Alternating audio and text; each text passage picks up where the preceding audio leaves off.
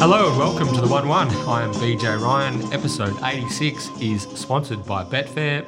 Don't bet harder, bet smarter at Betfair.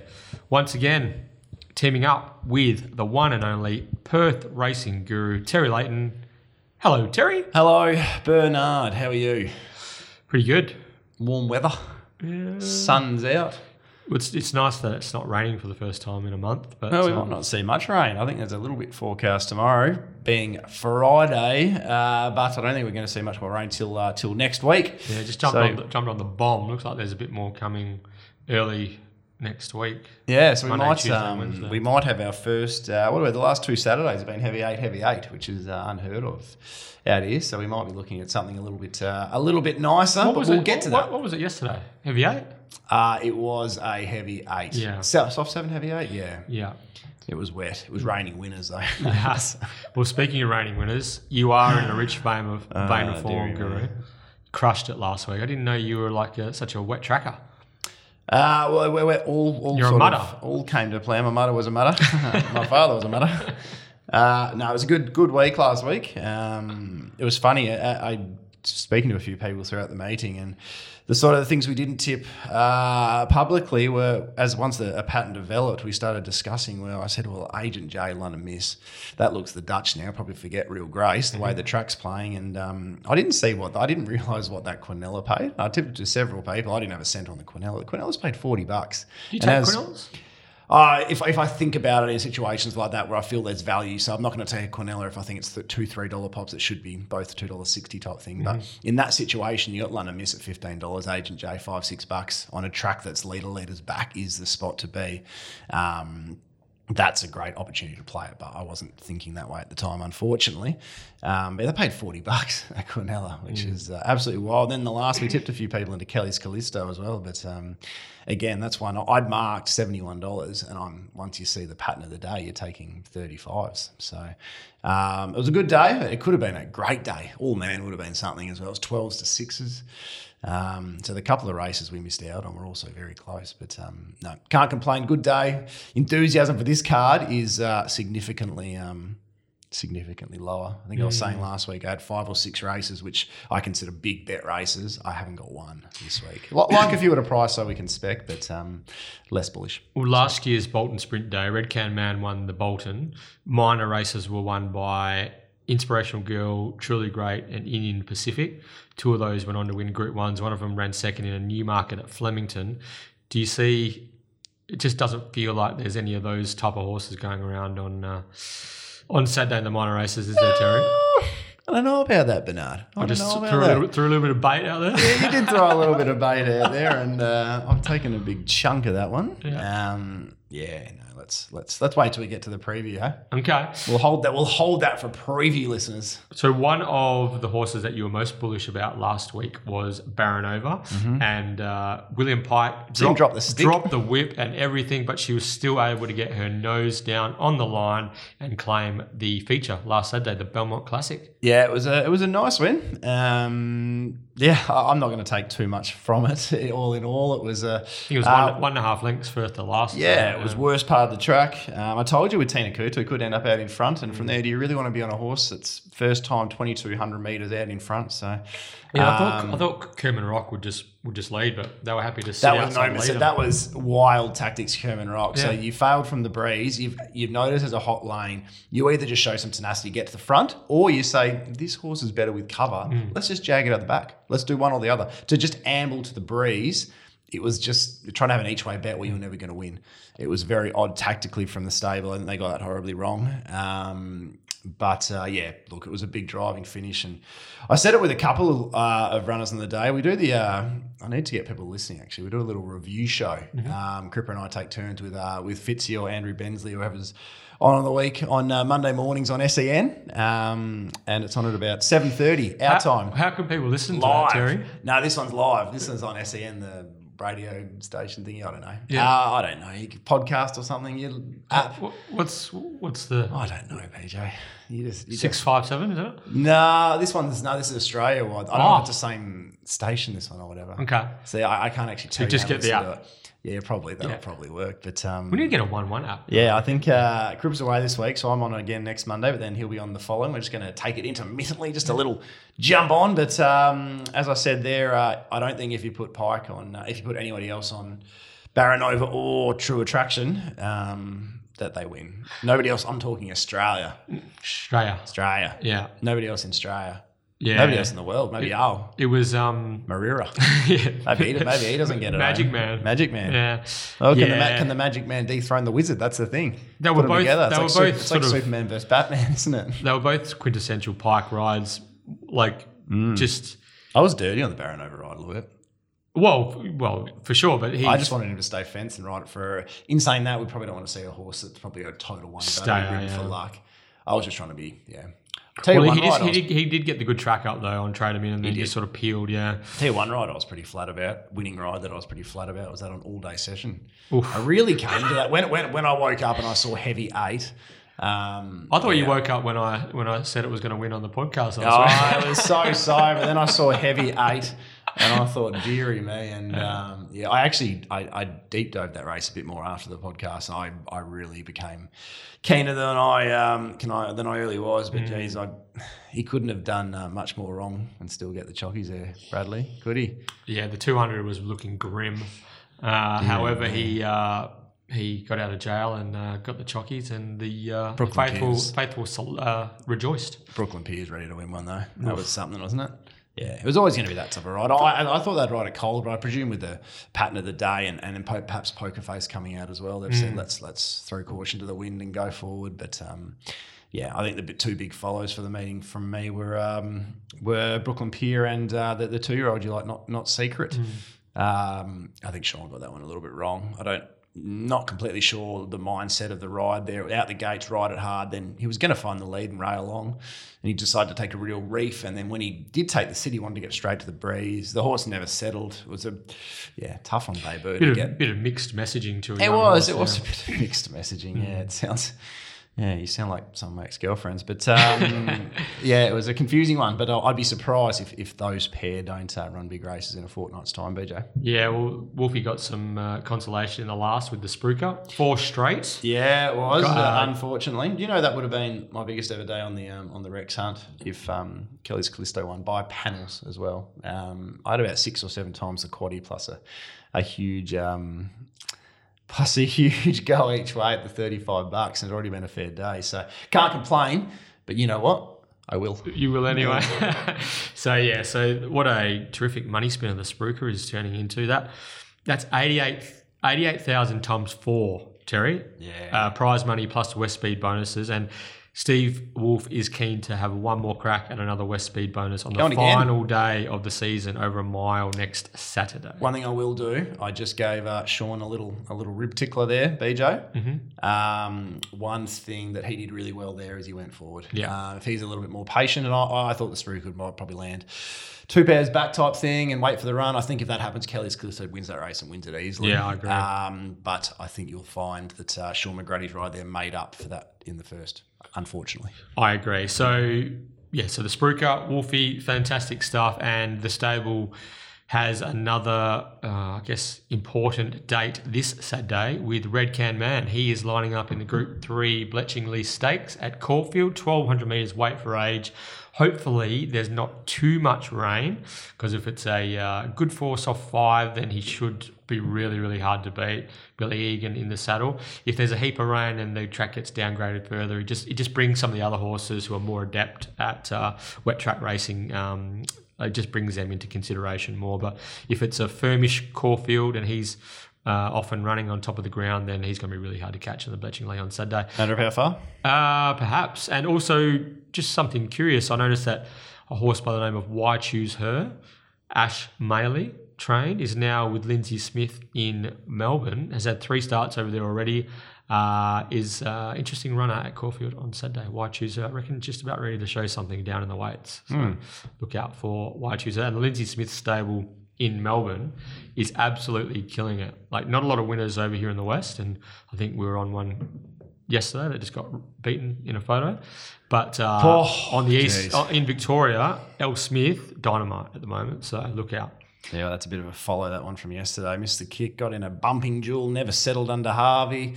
Let a horse get around it, kick back at it. It's a funny thing, that race was changed from 1400 to 1380. Yeah. I reckon it was coming back at it. Those last 20 metres I reckon you're right. Just about giving us a clean sweep. It's got a big head on it, that horse. It's like twice the size of You should have seen me Saturday night then. Thanks to last week's guest. Speaking of big heads, Petey Anthony's absolutely had a fill as well on Saturday. So thanks to Pete, and thanks to Fran for letting Pete come on the show. It was nice. It was nice of Fran to let Pete give up his time and join us on the West Coast. 100%. So we might even have him on again next week or the week after, because I think he's here for another fortnight. He might get stuck here. So he might do, yeah. With everything that's happening over there on the East Coast. But we have to mention Chrissy Parnham. He is currently locked in a intriguing battle with Blake McDougall for the Australian Jockeys Premiership. Now, just having a gander here. A couple of nice steers yesterday. I know you were pretty keen Miss Vasari yesterday, BJ, and that would have been once cross statement never really travelled that smoothly. You would have felt pretty happy in the run and the ride on Cape Rain as well. I know Marty Allen was pretty, not pretty keen, but I know that he thinks the last start was a complete forget. And if you go back to Cape Rain's previous win, I think it was over Truly Reliable, who obviously nearly stole a listed race on Saturday. So, look, I wasn't sharp enough to find it at the $35 Betfair SP, but with Chrissy Parnham going on, retrospect's a powerful tool, isn't it? So there was 2 winners yesterday. Yep, Cape Rain and Miss Vasari. 2 winners for Chris Parnham yesterday. So that, I'm looking at Racing Australia right now, and at the moment he is on 193 winners. Blake McDougall is on 191 and looks like 2 dead heats. So I don't know how that works, but Chris Parnham, and then I'm just looking, Blake McDougall has a heap of rides coming up Friday, Sunday and Monday.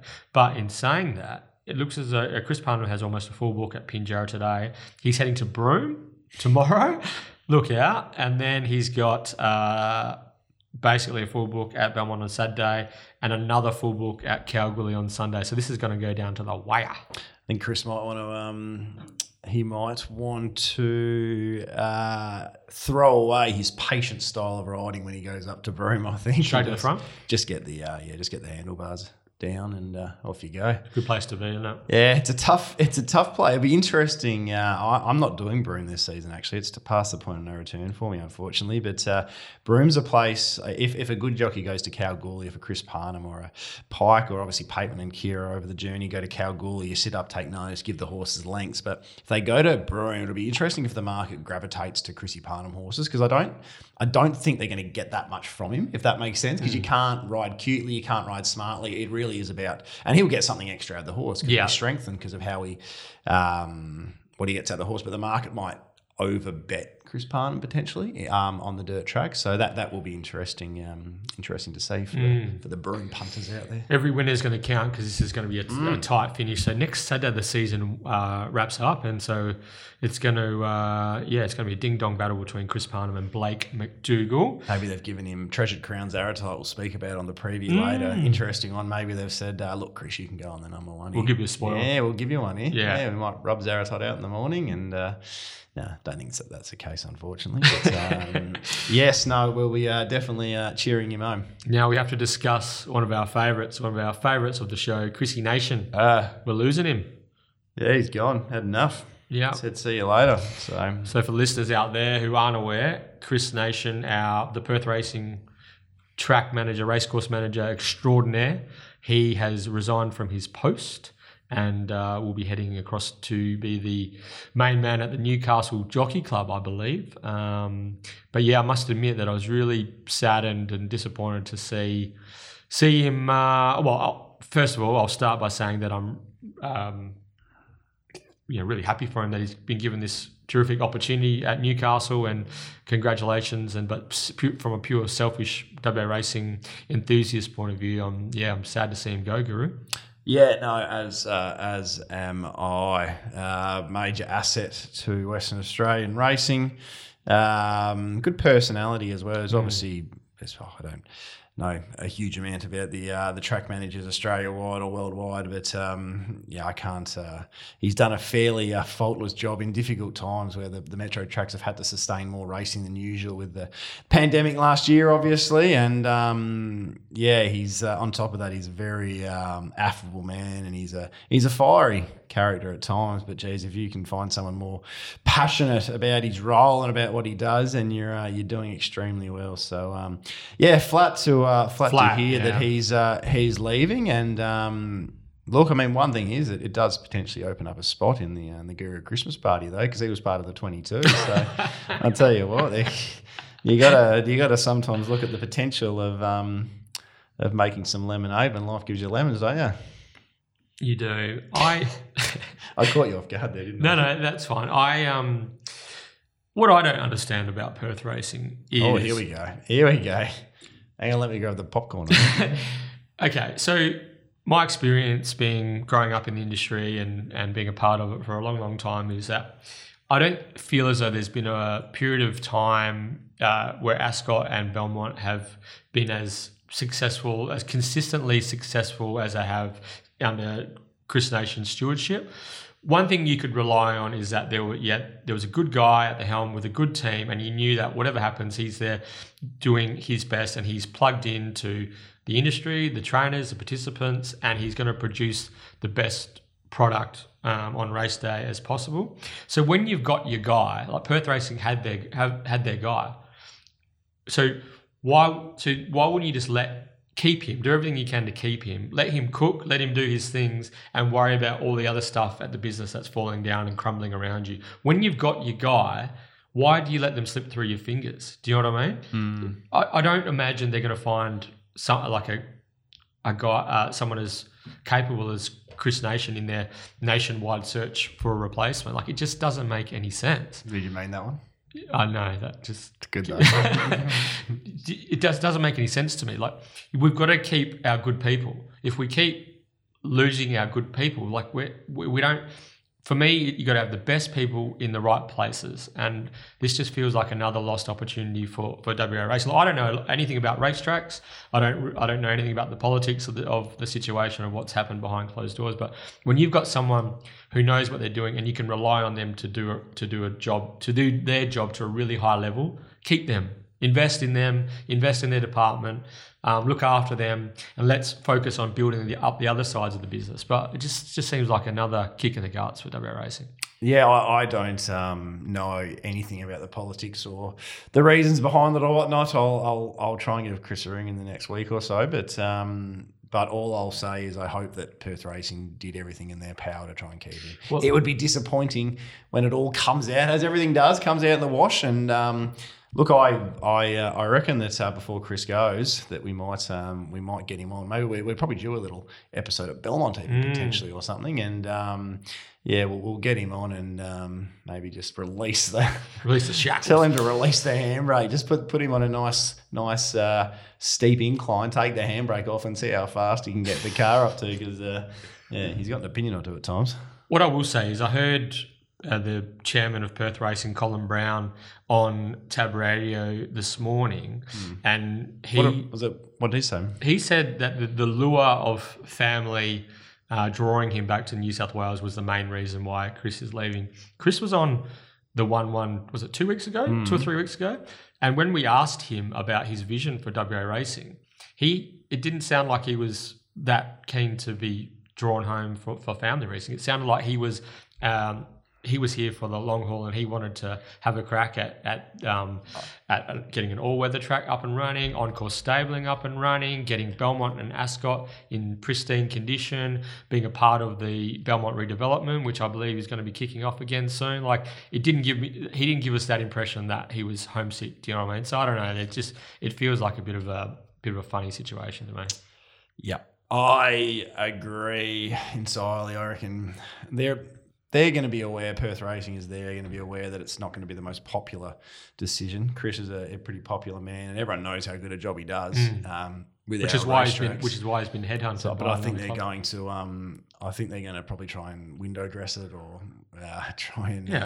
try and make it look like a decision which was out of control. But again, until more comes to light, I think it's best I don't really say much more. Yeah. I don't really know enough. I'm just disappointed that once again. Are you angry or disappointed or both? Both. The whole industry just like I love. You're going to swear again? I love. Remember the time you swore in episode 36 about E Always? Yeah, and he's in. You're going to swear later? Yeah. See who else is in he's today? Fucking moral. You see? I'm Eugene. Yeah, I'm Eugene. But yeah, as a lover of West Australian racing, as we both are, I just want us to be better and be the best version of ourselves as an industry. I feel as though Chris Nation was an important part of that puzzle, and now he slipped through our fingers. So, but in saying that, one door closes, another door opens, and I'm sure there's going to be a terrific opportunity for someone to contribute to the industry in that role moving forward. But again, it's just, where's the light at the end of the tunnel, Terry? And I listened to Colin Brown on the radio this morning. Seems like a nice guy, but I wasn't bouncing out of my skin with enthusiasm and overjoyed with excitement about what he had to say about what's happening with Perth racing moving forward. I want some vision. I want some Didn't hope. see any light? No, I just want. Was there even a tunnel? Well, I don't know. It just feels like everything's pretty grim at the moment. However, I did hear that Tim Walker, Taylor Cortland, and Digby Beecham, the main men at Tab Radio, are having a forum to discuss some of the hot topics in WA racing, including the Masters series and changes. I think it's going to be a brainstorming session, which I believe is going to go live on Tab Radio on Monday morning. So that's going to be interesting to listen to. But yeah, we'll see what they come up with. But at the end of the day, we really deserve better from the decision makers, and another disappointing loss to the industry. Okay, it's time to partner with Betfair and preview HG Bolton Sprint Day, Harry Bolton Sprint Day, BJ Ryan, Terry Leighton, and we are recording episode 86 of the 1-1, your West Australian Racing podcast. It is after 12 noon on Thursday, the 22nd of July, 2021. For those listeners who were looking for the Adam Durrant interview, we've made it into a standalone podcast, and you can get it wherever you download the 1-1. So check that out. Terry, that was a fantastic chat to Adam, wasn't it? Yep, we're using this take, are we? Sorry, just for listeners, that took about 9 takes for BJ to get that one right. It was a cracking chat. Three takes. Highly recommend listening to it with a glass of Moet. Yes, do that. So from a racing calendar point of view, we have Pinjarra today, Broome racing tomorrow, Belmont and its Roebourne Cup Day on Saturday.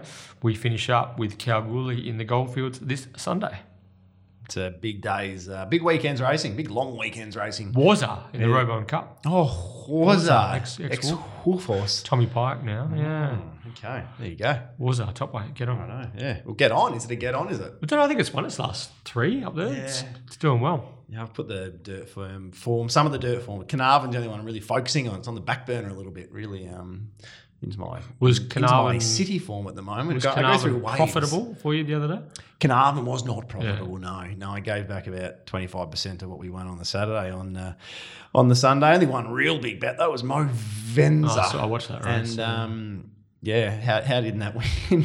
That was a maiden that got beaten by. It's honestly around a PB by about 4,000 lengths. I think Mickey Heaton messaged me saying Peter Daly had a big day, didn't he? Yeah, fair dinkum. Michael Eaton said it's the first time a horsey's price 300 to 1 has got up. So I said I think I had it longer than that. So there you go. But no, there'll be winners. It's a long season on the dirt. We enjoy it. Stay the course. You stay the course. Exactly right.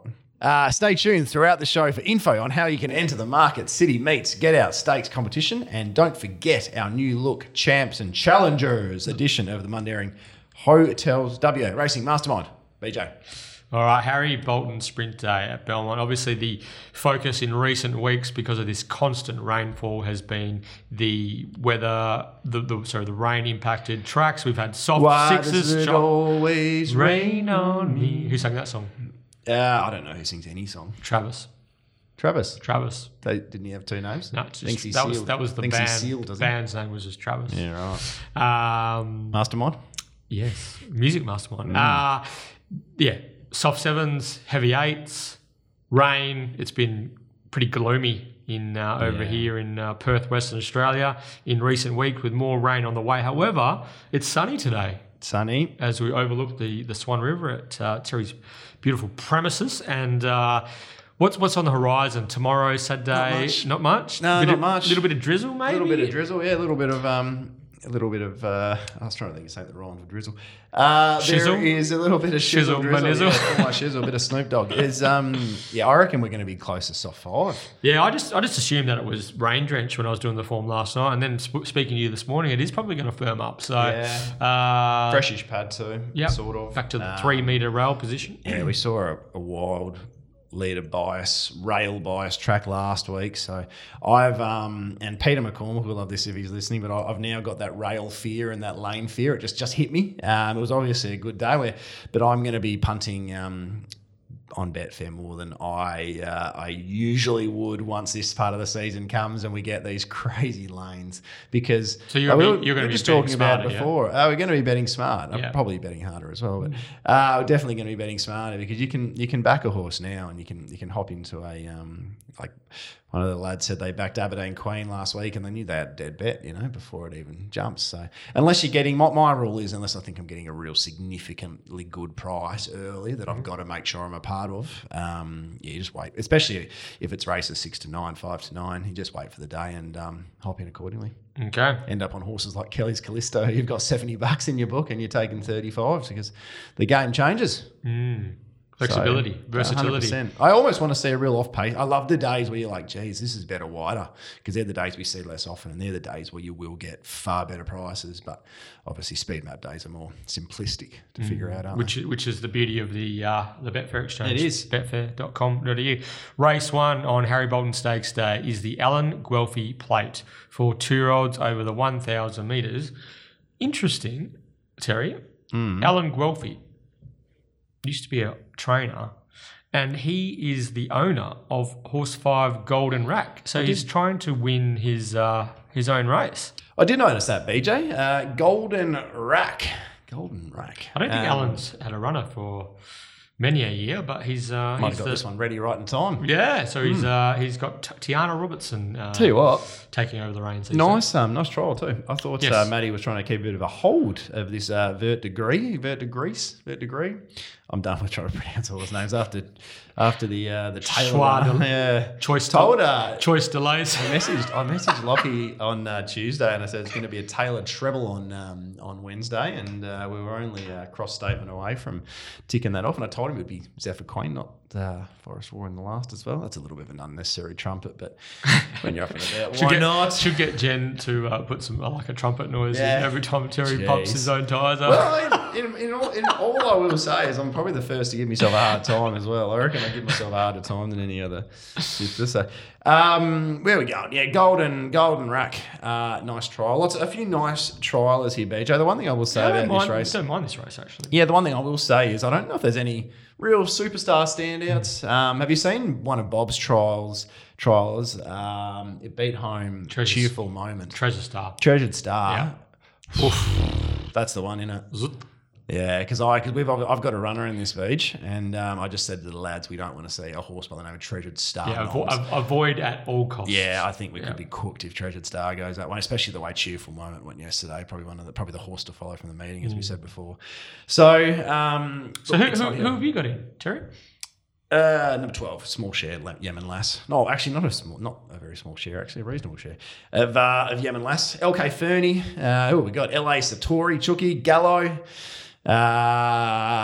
Cono's involved, Breadbag's involved, Luke Finney, the Sponge. Heisman, my housemate, Dan Williams, I don't know as well, one of Jared's mates. So we've got a big group of us involved, a lot of first-time owners there. I don't think Satori, Gallo, Heisman, Finney owns Street Bandit. So I don't think a lot of the lads have owned one in the past. So good luck to them. Their first start. Shout out to all the fellas. So that's the guru. You're pulling all these people together, getting them involved in the game. Yeah, it's good stuff. It's not just all about the punt for you, mate, is it? No, exactly right. A real team play.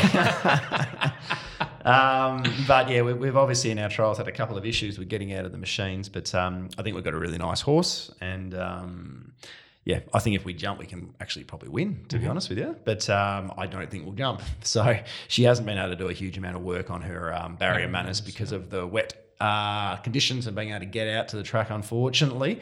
But I think where the barriers are at Ascot Racecourse is like right in the middle of the training, and apparently it gets a bit swampy down there. So I don't.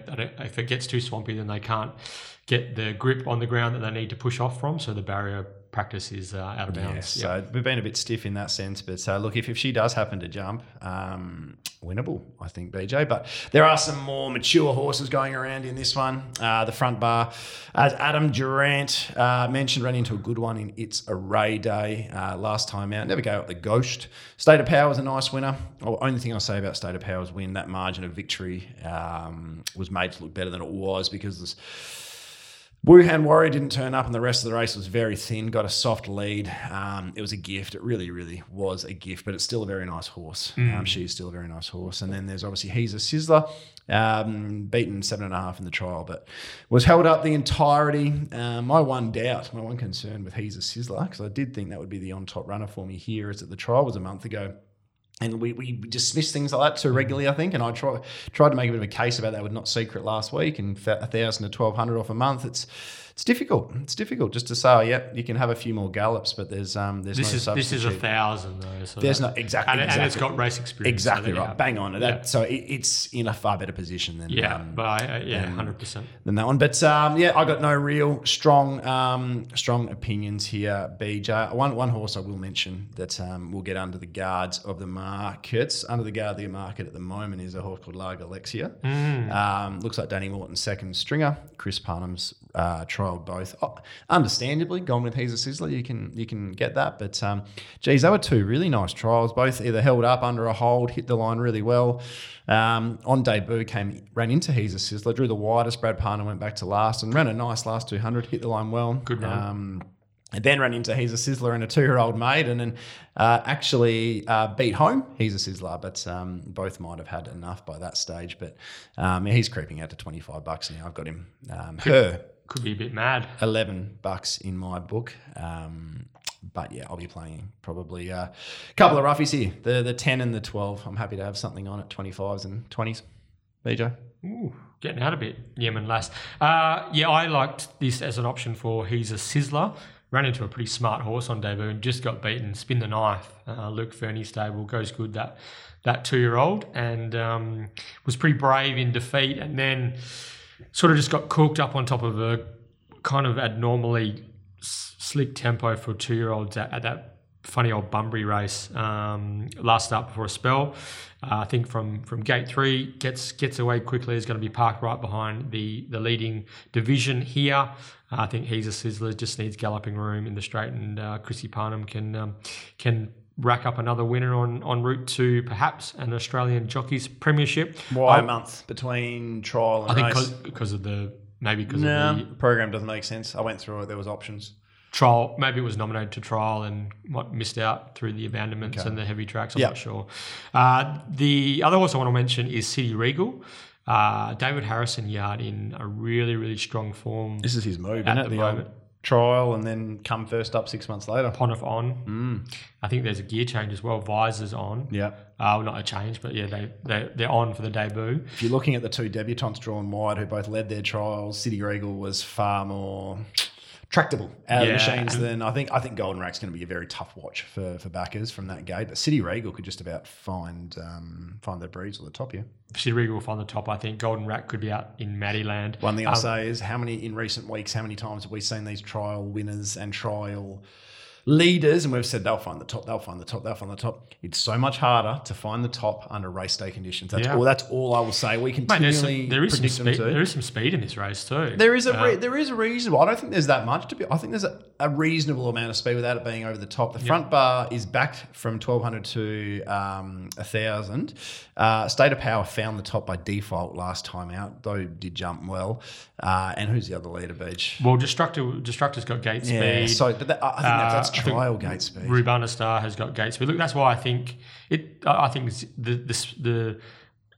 early speed that City Regal showed in its Larkhill January 25 trial, it should cut across and find the rail in front. Otherwise, Pontiff might even be happy just to sit one off and lead or share the lead from there. But it looked really fast. He rode it out. The form out of that trial was pretty good. City Regal was the biggest danger to He's a Sizzler for mine.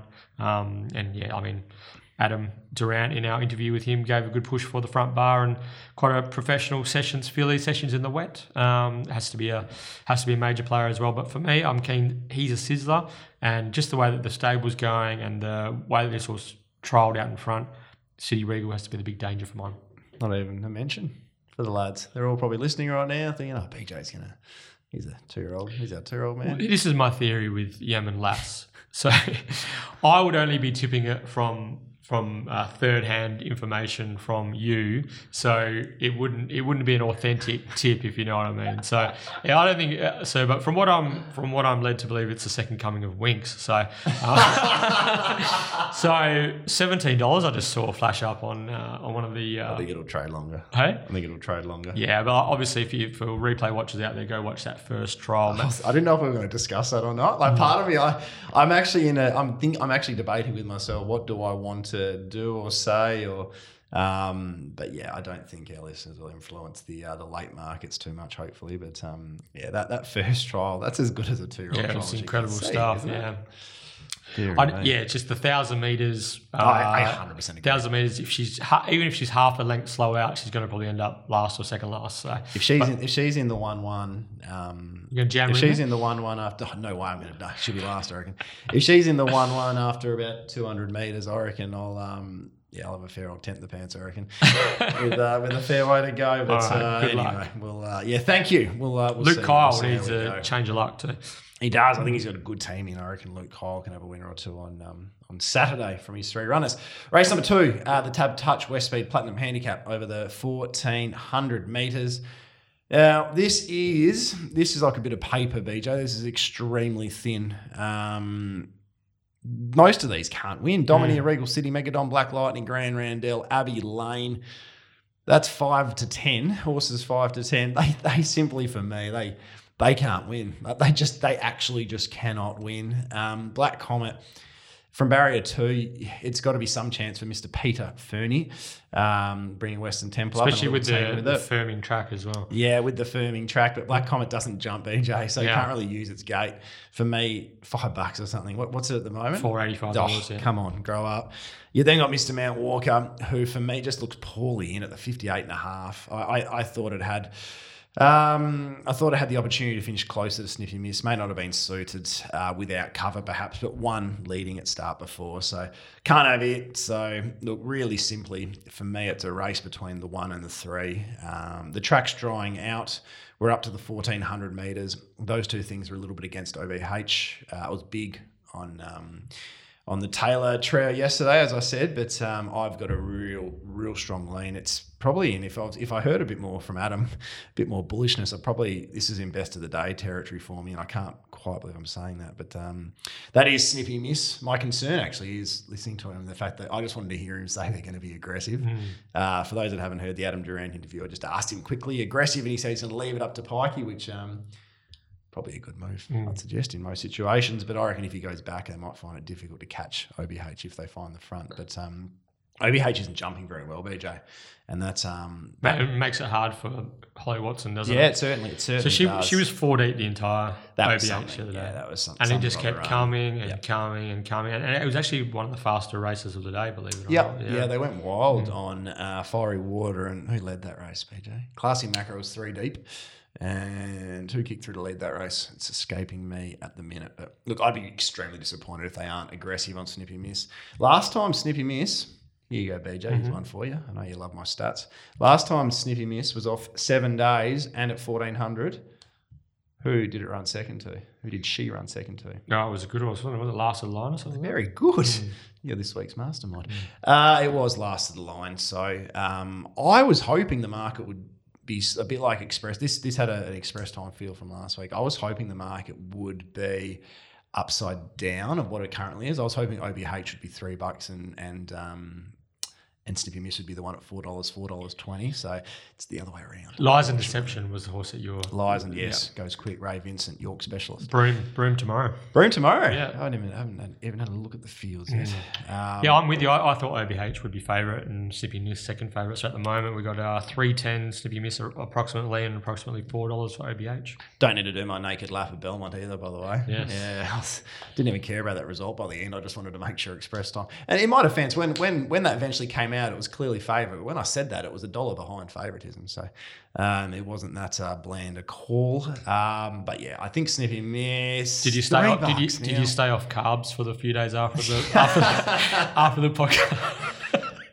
Just dearie, if you did happen to get the rig out, you'd be in decent shape. Yeah, no, I might need to do more than that, I reckon. Snippy Miss for me, the $3. I'm $2.60, so I will still be backing it at $3. But at that price, I think there's more risk versus reward to wait, and I reckon we'll see an aggressive pike. Not impossible to lead this, BJ. When I did my leg up last night, I was anticipating a wetter track than perhaps we're going to experience on Saturday. I thought OBH was just so massive last start, but obviously he does prefer the wetter, the better.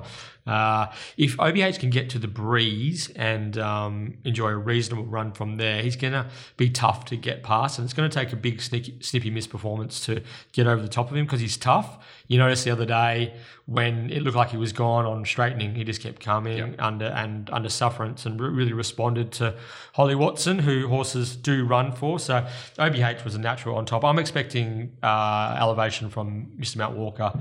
Third up, 1,400 metres, can tuck in behind them, get the nice drag. If maybe a horse like Grand Randall gets soared forward by Matty Derrick to take up the lead, and Regal City's another that can get soared forward. So Mount Walker might enjoy a bit of a smother with a perhaps genuine tempo that rather than having to sort of sit out breeze outside of Snippy Miss like he did last start. 1,200 to 1,400, I think that's more suitable, and I think Mount Walker is going to fight out the finish as well. It's a clear third pick, isn't it? Like the market's got Black Comet, a clear third pick, but I think with the map, Mr. Mount Walker's it's fun of those races.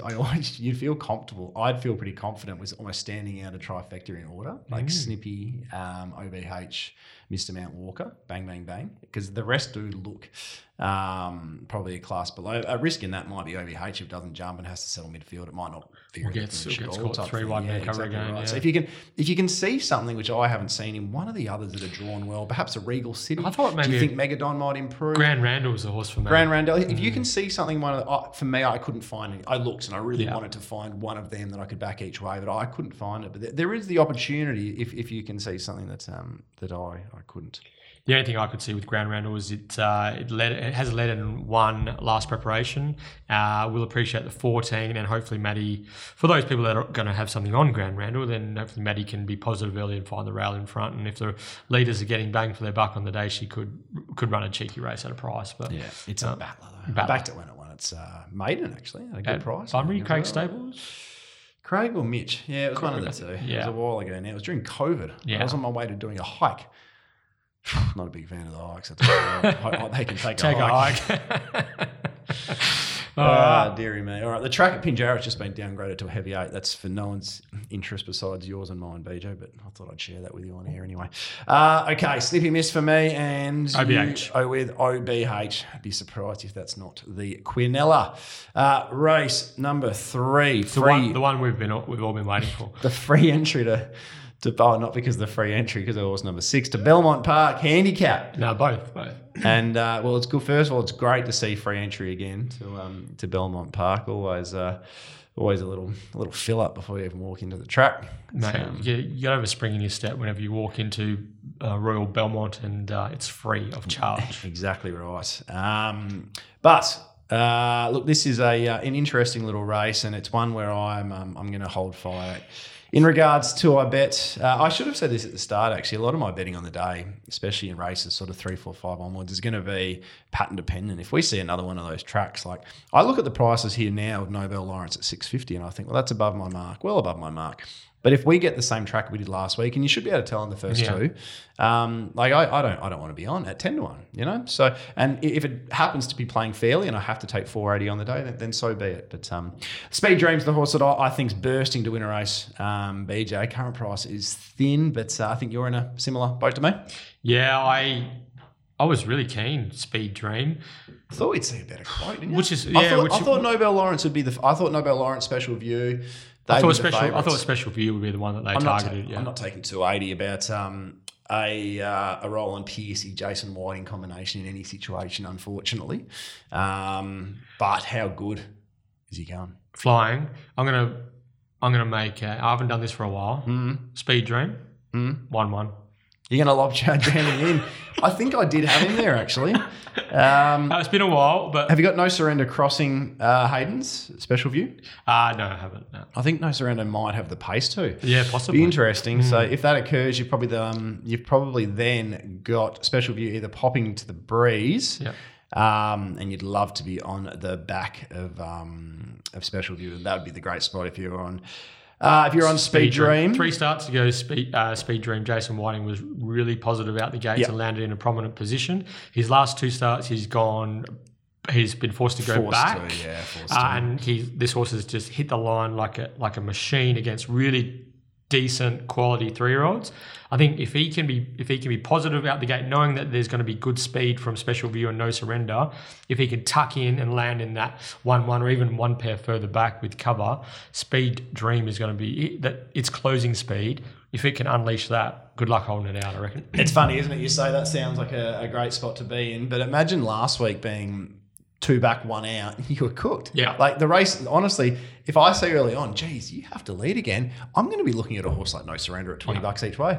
Like that's how this is going to work on the day. And I'm actually really, I'll be heading out to the races with the lads to watch Yemen Lass, obviously. So it's difficult, but I'm going to be, and I apologise to the lads listening now, I'm going to be an extremely unsociable prick for the majority of the day because it will be a bet late day opposed to last week where most of the stuff was already set. But this is a race that will change drastically. But let's just go with all things being equal. I'm 100% with you. I think Speed Dream's bursting to win one. And look, if Nobel Lawrence is close enough to Speed Dream, I think Nobel Lawrence can get over the top. Yeah. The 650 is well above my quote too. So I'm 320 Speed Dream, about 380 Nobel Lawrence, but that's completely allowing for a fair track, which we won't know until we see the first couple of races. I was hoping for better. I thought it'd be $4. Yeah, I thought I'm still going to hold fire. But look, and if it happens to trade shorter and win, then good on them. One for the battlers. Are we going to talk about number 6?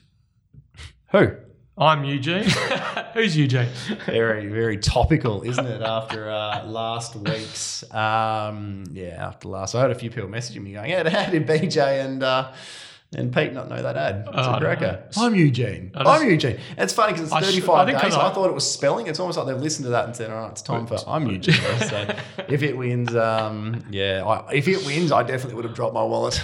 Mate, I'm telling you, if I'm not watching footy and racing, I'm watching kids TV with 3 kids at home, and that is all. So I don't get to see any of those advertisements, unfortunately, but I'm Eugene. I'm Eugene.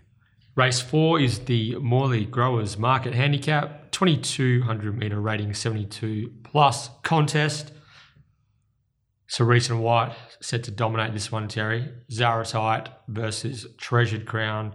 We spoke to Adam Durrant, asked him what his thoughts on Treasured Crown taking on the fellow Cerise and White runner Zaratite, and he gave... The favoured. The favoured, yeah. The Pike Select. Pike Elect, yes. And he's pretty confident that Treasured Crown has what it takes to match motors with the current $2.20 favourite, Zaratite. Yeah, $1.90 across the majority of the agencies now. BJ's just about to comment. It's been a good little push. Brad went up, I think, $2.70 or so this morning, but other agencies went up $2.50. So that wasn't $2.20 Brad bet right now. Yep. So, but all the others is $1.90. Yeah. So it's been good money for Zaratite this morning. Look, I think Zaratite will win this race. I think Treasured Crown is a real tough bugger, but I think if it comes down to a sprint together, Zaratite, 1:14.50 metre trial, 2 1,600 metre runs, should be ready to go at the 20-200. In saying that, there's no way in the world I'm taking $1.90. This was a very simplistic race for me where I can't have anything beating those two, and I don't want to back against Zaratite. So it was a race for me where I was basically going to take $3 Zaratite or $5 Treasured Crown. It's highly unlikely I'm going to get either price, but that's how I'm playing this race, BJ. But really interesting race. Melorab's your only leader. Treasured Crown might just about be able to wheel across and pop in behind pop in behind Melorab. There's a few different ways. Yeah, it really will come down to a clash of Parnham versus Pike, and we don't know exactly how good these two comparatively are. So this isn't a good race to bet in on current prices, unfortunately. The speed and the race shape last start really played into the hands of Treasured Crown. However, in saying that, that was a shellacking.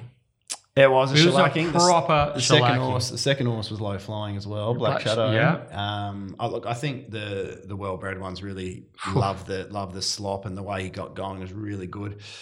You have to look at also maybe what he beat. Maybe Black Shadow not had enough, but wasn't at his very best that day, because the third horse was Secret Pearl, beaten about 5.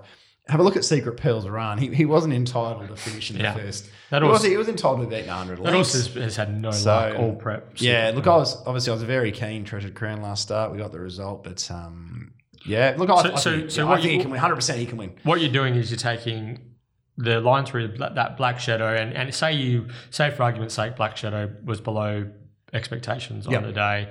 Might have even been in the inferior going. Potentially. Whereas Zaratai, first up, Mile breezes outside leader, gets beat by Naughty by Nature, who then goes on and wins a Strickland Stakes. And then second up at 1650 gets gunned down in a 2-horse war by Lonsdale Lady, who is a listed 3-year-old fillies winner last season. So she's got a top level talent. They were just 2 horses that could swim better than the rest. Yeah, and it was a massive gap back to third. But really, I would imagine that the 2 mile runs have almost been bonus performances for Zaratai in terms of getting him out to a journey, because he's a 2,000 metre plus horse. He is. Yeah. An old rule which I've sort of shelved in recent years because trainers are getting better, I guess, is I like to see a horse have a run over the 2,000 before I back them at a race at 2,000. But that's a ruling I shelved, which would probably lean me towards Treasured Crown also. Yeah. But sometimes you just work with the gut. Zaratai obviously had 2 years out. There's now been 4 public appearances after the 2 years. So that's the clear lean. But from a betting point of view, it's a good race to watch. It actually really should be a really good race to watch. And I can't make a case for any of the others. I expect Kerman Rock to be able to cover and to improve. I think it's a horse that needs cover. I agree. One last thing before we move forward, we do give the stable a bit of a clip every now and then for their placement. However, Fred Kersley, second up, 1,600 to 2,100 Melorab last Saturday and wins. And you just got to say too good, don't you? Yeah, he got the hot lane. Yeah. He got the hot lane. And that's good. Still good condition. Melorab had been, before that, one of the worst place horses that I can remember. It had been clear that Melorab was going to get a journey, and I think it's only go prior over the journey. It was probably a good thing licked. So, maybe they're just educating to get up to the journey. But it could be a stayer of the future. If we see we see a hot lane out in front, it can give a kick, and it's the one I've marked third favourite purely on a speed map point of view. But I expect Secret Pearl and probably Kerman Rock, even going to go with a 53, might be able to get Melorab later here if it doesn't get it its own way till the 300 type thing. I'm with you there. I'm leaning towards Zaratai. I feel like he might have a bit of a class edge on Treasured Crown, but it should be a good battle all the same. Speaking of good battles, Terry, let's take a break and get ourselves ready for this week's edition of the Mundaring Hotel WA Racing Mastermind. Segway. We have Matt Price versus Tim Marlow. Ding, ding. Okay, BJ, it is time for our Mundaring Hotel WA Racing Mastermind competition. That is correct, Terry. The Mundaring, it has been the heart of the hills since 1899, located in Jacoby Street, Mundaring. Listeners, if you do get an opportunity, drop in to the Mundaring, catch up with the publican Ian Butchie O'Connor, say g'day, let him know you're a 1-1 listener, and Butchie will roll out the red carpet for you. That is for sure. So, Terry, last week, what word would you use to describe Matt Price's debut last week? Probably pretty similar to the exhibition we put on the punt last Saturday. It's a clinic, I'd suggest, BJ. It was an absolute, it was a clinic. 3-zip, wasn't it? Yeah, it was a domination, wasn't it? So, Matty Price. Precocious time, I think, was the word we like to use. Auspicious. Early running time. So, Matty Price, he swiftly accounted for the carryover champion, Sam White. But today, Matt lines up against Timmy Marlow. Tim was a 4-time, I think, Mastermind winner under the old format. Let's see if he can transition to Mastermind 2.0. Let's welcome him to the show. Timmy Marlow, welcome to the 1-1. Thank you, boys. Thank you very much. Was it 4 times under the old format? Yeah, I believe so, but I think there's a bit more pressure associated with it this time round. So, given how clinical Matt was last week, it could get pretty untidy pretty early. So, see how we go. Yeah, we didn't even hear a whimper from Sam White last week. We thought his phone might have ran out of service or something, or perhaps he ran out of credit. Sam's only a young man, so he's probably still buying his little $30 worth of prepaid credit from the local BP. I think Sammy was too busy trying to get the earlies at Morphettville, wasn't he? Yeah, how did that go last week? 3rd. Oh, so thank God he's gone then. Tipping our listeners winners. But no, it's good to have you on, Timmy. 4-time. BJ, where does that put him on the leaderboard of all time? No, I might have to go back and do an honour board for sure. But yeah, Timmy Marlow would have to definitely be right up there. I think Matty Price won it 3 times as well. But let's see how Timmy goes under the new version of the Mundaring Hotel WA Racing Mastermind competition. So back to defend his title, Terry, is Matt Price. Matt, come on down. Thank you. Thanks for having me. How many times in your life have you copped some form of, with your last name being Price, some sort of Larry Emder, the Price is Right joke? Because I thought it was quite funny when I was saying it, and I thought, geez, he probably hears that every 3rd day. Yeah, a few times.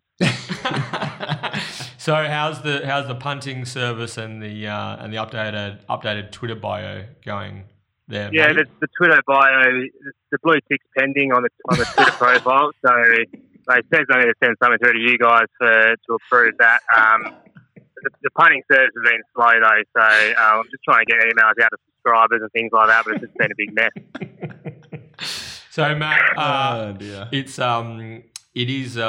was quite the title in the WA Racing Mastermind. How has that sat with you in the last 7 days? How have you handled all the exposure? Initially uncomfortable, but I've grown into it though. I think I've really I just walk around shouting out random horse names and as answers just to practice. But I'm comfortable with it now, but I fear that the dream might be over pretty soon. So I'm not sure, but I look forward to the steak sandwich I'm going to consume. Very good. Also, don't forget, Tim and Matt, that there is an additional bonus, not just that $100 gift voucher to the Mundaring, but Terry's famous Christmas party. There is a seat available for the leading Mastermind 2.0 performer this year. We have a likely destination and a date in mind as well, yet to be publicly. And I've already started coming up with a list. I'm going to go with a 22-man squad. Plus the sub, plus the medical sub, which I reckon the medical sub will be called into action pretty early on that particular day. But that's the real prize on offer here. Yeah, right. Okay, so stay tuned for more information for the Guru's Christmas party later in the year. But guys, enough chin wagging. Let's get to the real stuff here. Let's do battle. Matt, Tim, your names are your buzzers, and to be crowned this week's Mastermind, you'll need to be the first contestant to answer 3 questions correctly. We good to go? All good. All good. Challenger, are you ready? I'm ready. Mastermind, are you ready? Ready. 3, 2, 1. Red Can Man won last year's Bolton Sprint. Who will be riding Red Can in the Bletchingley Stakes at Caulfield this Saturday? Tim, Matt. Timmy. Billy Egan. Yes. Correct. We're on the money. And Maddie, this is the first time. I know it's only a short little stint on the Mastermind. We might go to the photo there, I reckon. Yeah, no, I reckon you've been done by a half head. Yeah, it was tight. I reckon this is the first time you've been behind or conceded. So let's see what he's made of here, BJ. Yeah, he's got one on the Red chin. Can Man, my boy. You'll be laying it on Saturday. Question 2. Oh. Name the listed race Miss Frost won at Ascot last November. Maddie. Was it the Jungle Miss? Very good. Correct. That's impressive. That's a trick question because you could have gone there's the door. It's on that as well. It's very confusing. Do you remember the ride? Mitchie Pavement from 10 or 11 just slogged it into the 1-1. It was an absolute steer. Beat Why Choose Her from memory? Why Choose Her is racing at Caulfield this Saturday. Is it really? Yep. Yeah, right. Little tidbit. There you go. Question 3. Oh, 1-1. 1-1. This is what we like to see. Yeah. Stride for stride. Question 3. Peters Investments owned 2014 Bolton Sprint winner Celebrity Miss is the mother of which Oakley Plate winner?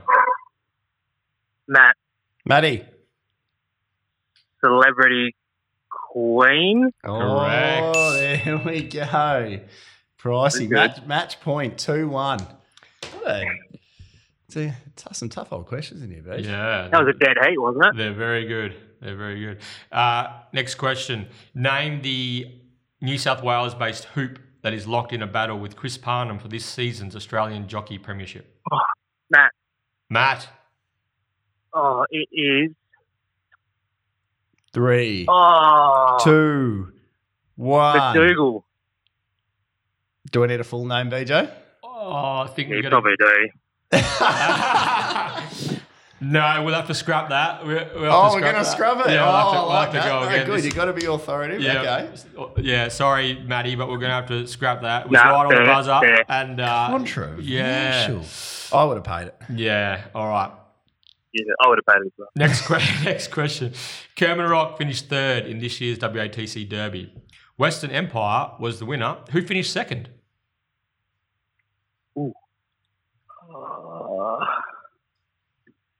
Mate, you can have that one, Timmy. Oh, not coming to me, I'm afraid. 3, 2, 1. Terry, who was the answer? Chrissy Parnham on Temptation. Temptation. Took the early prices here as well. That's what I was playing on. Okay, Matt 2, Tim 1. This is tight. Tensions are high. 4, here we go. Next question. Name the trainer who saddled up 4 straight Bolton Sprint winners between... Tim. Matt. Tim. Gersley. Oh, I didn't even get the years out. Go. 2. There we go. 2 all. Oh, Matt. This McDougall thing is going to come back to haunt me. This is very controversial. All right. It was touch and go with the buzzer as well. Yeah. There's a few little aspects there that are probably The stiff. WA stewards must be running this, I reckon. Yeah. Hashtag Perth Stewards. All right. Truly great, inspirational girl. Both won minor races on last year's Bolton Sprint Day, as did Indian Pacific, by the way, but that's by the way. So name the Group 1 race that pair quinouted last December. Say that one again. Sorry, we'll go again. Truly great and inspirational girl. Both won minor races on last year's Bolton Sprint Day. Name the Group 1 race they quinelled last December. Matt. It was Kingston Town. You've done it. You were quietly hoping you won at the end there, weren't you? on you. After you felt a bit... Congratulations, Matt. 2 straight. Thanks very much. 3-2 was a... tremendous battle down the straight, wasn't it? A bit of sunline and northerly type stuff. It was, wasn't it? Yeah, it really was. It really Yeah, was. bit of- And there was a bit of... who was the horse that Lucky Grey beat in the... He's remarkable. He's remarkable. I think Matty felt a bit like he's remarkable past the post there, but he's still got the jockeys. It was 3-2 in Matt's favour. He is Mastermind once again. Congratulations, Matt. Terrific debut from Timmy Marlow. Stride for stride with the Mastermind. The challenger did really well. Thanks for coming on the 1-1, Tim.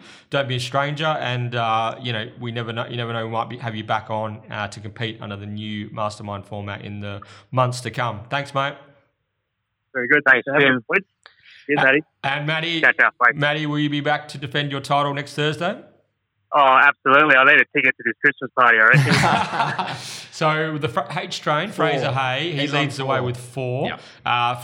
For all the listeners out there, a maximum of 5 weeks in a row you can win. Mm-hmm. So Matt has got 2 on the board. He'll be chasing his 3rd straight victory on next week's edition. And I might come up with a big name, I think. We might come up with a real toughie third up.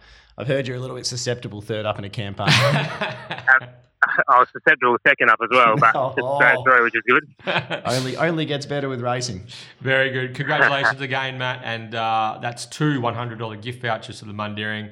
Ian O'Connor got some new vouchers printed up during the week, so I'll whack them in the post, and hopefully you'll get them in the middle of next week, and you can go up to the heart of the hills and enjoy yourself. That sounds fantastic. So I learned yesterday, and I was stand corrected, that Ian O'Connor's, I don't know if it's a son or a daughter, but is enrolled to come to the school that I work at next year, I believe. Yes. So there you go. Is that an all-boys school up in the hills? No, it is not. Yeah, right. Okay. Well, there you go. So have you met Ian before? No, I don't think I have. No. Well, when these vouchers come through, make sure you go and hunt him down up at the Mundaring and have a chat. Yeah, absolutely. Sounds great. Congratulations again, Matt, and you will be back next Thursday to defend your title. Thanks very much, guys. Speak to you then. Bye. Good man. Thanks, Pricey. Timmy Marlow was brave, but Matt Price just got his nose down right on the line. He did. I reckon you were cheering for him after you've ruled out the McDougall one. In all fairness, though, I'll back you up here. The buzzer had probably gone off as well, so there was probably 2 negatives there, 1 positive. So 2 wrongs don't make a right, unfortunately, but still too good. Found some trouble in the straight, got blocked for a run, but when he picked up and sprinted, only 1 winner.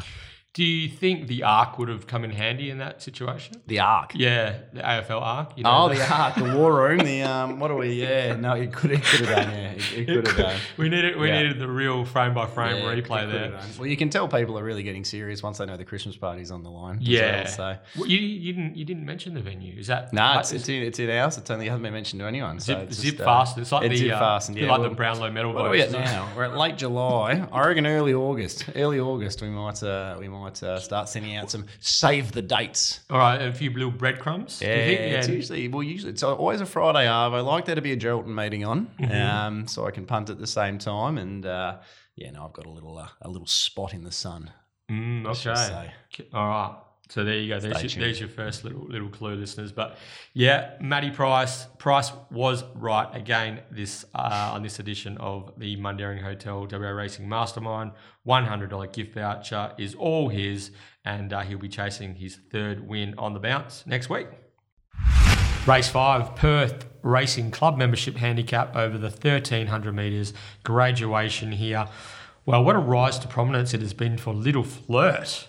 Kind of unfashionable Kalgoorlie battler last season, and no, the last season was winning races at Belmont. Actually. Oh, sorry, it was in Kalgoorlie. The season before, it was with Brett Matthews, before. Yep. I think it's Robert Matthews might have one other horse currently in work, but Robbie Matthews always had a good horse in his stable back in the 90s. Yeah, right. Has dialed things back. So Little Flirt ran second first up to Mr. Mount Walker at Pinjarra, then has recorded 2 absolutely dominant wet track victories at Belmont and Northern. I've been on Little Flirt once this campaign. You got beat? First up, yeah. 12, like 11s to 4s or something. And Mr. Mount Walker unfortunately beat us. But, different horses last 2. So it's won by 4 lengths, defeated Timescale at Northern last start. See the figures for that run? Huge. They went 14.9 lengths above benchmark to the turn. It makes the run a time scale so big. Yeah. Any doubts about time scale running 1400 can go out the window because it's more than ran the 1400. It was just gunned down by a swimmer. So what's your gut? Speaking of gut feel, what's your gut feel about Little Flirt? Can she transition? Check the conditions in the morning. Check how the track's playing. She's under the odds now. Yeah. She's been overpriced. So the best part is sometimes if there's one you like, and I'm not going to take her on, but I'm nowhere near $4, so I'm nowhere near backing her here. But she's one you can get a feel the first few races, see if they're making ground, see if it is a soft 6. You probably want to see a soft 6 on for her, and then you can reevaluate. But she's obviously flying. I just think that the $4 up in this type of grade is a little bit of an ask. She got 5 points for winning the other day. Yeah, she got 5 points for winning the prior effort as well against Beanie. I think, and it's funny, we'll talk about a horse later that ran 3rd and actually dropped a point, which I'll get to shortly. But it's funny. I think that's probably a little bit stiff. Wet track victories are just so big gaps. It's just, it's so inflated sometimes. Yeah. Like some of Dane Finn's wins on the dirt. It's sort of like the dirt, the big gaps. He got massive Madrid points Centro. You get massive points. Then they have to battle away the next campaign when they're not quite as good a horse to knock those points off to be competitive again. It's difficult. Lucky dip sometimes. I was aiming for a really, really wet track this Saturday, so I had Little Flirt on top in my leg up. We did speak about a horse last week, though, and I feel like this horse is bursting to win a race. It's currently at double figures. Number 1, Skin and Tins. Yeah, he certainly is. Like you were keen to start to go when Holly Watson rode. And then Brad Willer just had no luck on her in the Sentimental Hero, Sentimental Queen race. It's a bit of a recurring theme with some of Brad's runners at the moment. All day session was a very similar thing. There's been a lot up at Kalgoorlie. So horses, one thing I'll say is horses are going really well for Brad. He's just finding a few traffic issues at times at the moment. But the main thing is horses are going really well for him. It's interesting that Ashley Maley is keeping Skin and Tins to the 1300 here. It was a really suitable week for 13, 14, 16. It wasn't even nom for the 1600 metre race. And I've always thought Skin and Tins is a better horse over the mile. So a little confused his step, but I think it might be a plan. Obviously, he thinks it's sprinting well, perhaps. I really got to focus on horses I think are ready to win at the moment. And you're right, Skin and Tins is just 100% ready to win at the moment. But from a Matt point of view, it's going to need to be a peach. But I reckon the prices you just said then, you're getting the right price to back him in for a peach, You're getting the right price for him because this is a horse that's drawn the widest. Now, if I saw it snagged to last, I'd be disappointed. I'd want to see it ridden for luck midfield. And that's the opposite to how I want to see these type of horses usually ridden. But it's got gate speed. I'd love to see him almost pop it out and then let the leaders, let Recharger come across, let Budley Lad from Barrier 1 kick up, Seminole Brave will be ridden aggressive here. Happy Jack. And just ask Brad, find your spot. Find a spot, forward to midfield with cover, which I know is an ask. And if you get caught deep, you know what? You get caught deep. So be it. You've probably lost your money, but you're getting the price to find out. And look at the current markets. It's a bet for me. So Dunbar is the current favourite, 320. Cerise and White, 3-year-old, has potential yet to really, really deliver on it at the moment. Was a bit stiff last start. Just got sort of... got crowded and pratted. For a form race, that's a bad form race. Yeah, it hasn't. I didn't think it was that stiff either. I thought it had... It was a little bit stiff, don't get me wrong, but I still don't think it was going that well. I don't know. Jag the Joker's run second, Wank and Tanker's run third, Real Grace has run third, Whack and Tanker, Real Grace. Who was the other one I just said? Jag the Joker. They've all come out since. Was Agent Joe in that race? No. They've all come out and run. Oh, was that on the fence behind? Yeah, it didn't turn up potentially. Yeah, it didn't turn up. It was on the back of the leader. Yeah. But they've all come out and not turned up at their next start. So, wonder if they go forward with Dunbar. Well, I don't think this is the day to go forward because you've got some speed in it. And the speed's all a bit of a query. It's not like there's any real strong horse up front. You're going to be like, we don't want to let that out of our sight. So I think they'll be happy to ride at midfield cover again or rearward cover. rather than last though. Yeah, it might be. It might just about be last because barrier 10 and 11 is Recharger and Skin and Tins and both have reasonable gate speed. So barrier 9 could end up being the widest gate if that makes sense, BJ. So this was a very hard race and I was happy to be. I think there's a lot of potential options here. I think Seminole Brave will improve with a more aggressive ride on a firmer track. Went super first up. All of its best runs last campaign were when ridden forward, usually in the breeze. The 1-1 should be on offer here if they allow Peppy Jack to come around. So I'm expecting improvement from Seminole Brave. I'm expecting... Peppy Jack was actually a super run last start. That race was... the horses that settled... I don't have this in front of me, but it was 2nd, 3rd, 4th, 5th. I think they were the Great One, Fair Do... the other two names escape me, BJ, but they were all beaten roughly 10 to 15 lengths. Celebrity Man. Yeah, Celebrity Man. They were all beaten 10 to 15 lengths while Peppy Jack was beaten 5.3. So sometimes it's about certain parts of... Pikey often speaks about he likes to be in a certain flow of the race, and for whatever reason, those on speed in that particular day were just cooked. They didn't go that hard or anything, but that wasn't the race for those on speed. And this is just going a little bit off centre here, but there's a race won by the Spruker, beat Bright Diamond. Peppy Jack was deep the trip. Remember that day? Yeah. Now, that day, your leader was No Surrender. Your breeze horse was Kelly's Callisto. That might have been the other way around. It was No Surrender, Kelly's Callisto. You're right. And on the back of those was Zephyr Queen. Now, those three were beaten out of sight. No Surrender's come out, run 4th at Pinjarret's next start, taken on by... It was a really good run, okay? Yeah. Kelly's Callisto's... Taken on by the horses saddle slipped. Yes. Yes. Jets down. No, yeah, that's it. The other one was Kelly Slisser's come out and nearly won last week. Don't forget, these horses between them were beaten 30 lengths. Zephyr Queen won yesterday. Zephyr Queen won like winks yesterday. So sometimes you're just in the wrong. There's some certain races you're just in the wrong time, wrong place, and that's also why I really liked Zephyr Queen yesterday, because it beat the other two comfortably in the run home. Anyway, so I think Peppy Jack's run was a lot better than it looks, but I can't catch Peppy Jack as a horse. It's just one of the harder ones for me to catch, but I think this is more suitable. Peppy Jack might be a better horse than the Breeze as well, working outside of a horse and being tough. So I think Peppy Jack's not impossible. Hot Mix is a big different form reference, which I really like. Chrissy Parnham's a nice booking. Run down the straight was really good. Straight racing is a completely different story. And then Regal Magic, Rocky Path, hard to miss last start. Dunbar, this is a very difficult race. I'm betting on price and Skin and Tins. I'm just going to hope. I'm just going to hope and pray. I'm with you. Have something each way. Skin and Tins. Yeah. In Brad, we trust. It is just an in-trust type bet. But, I think we're getting the price. It's actually drifting out a bit now, 16.18. It was $15 a minute ago. So interesting what this market does late. I think Little Flirt, $4, Dunbar, $3.20. They've got to be bare bones prices, I'd suggest, at the moment. Little Flirt's half what I thought it would be. Really. Yeah, maybe exactly. even more than half. So. Exactly. So it'll be interesting to see what. I mean, it was only $9.50.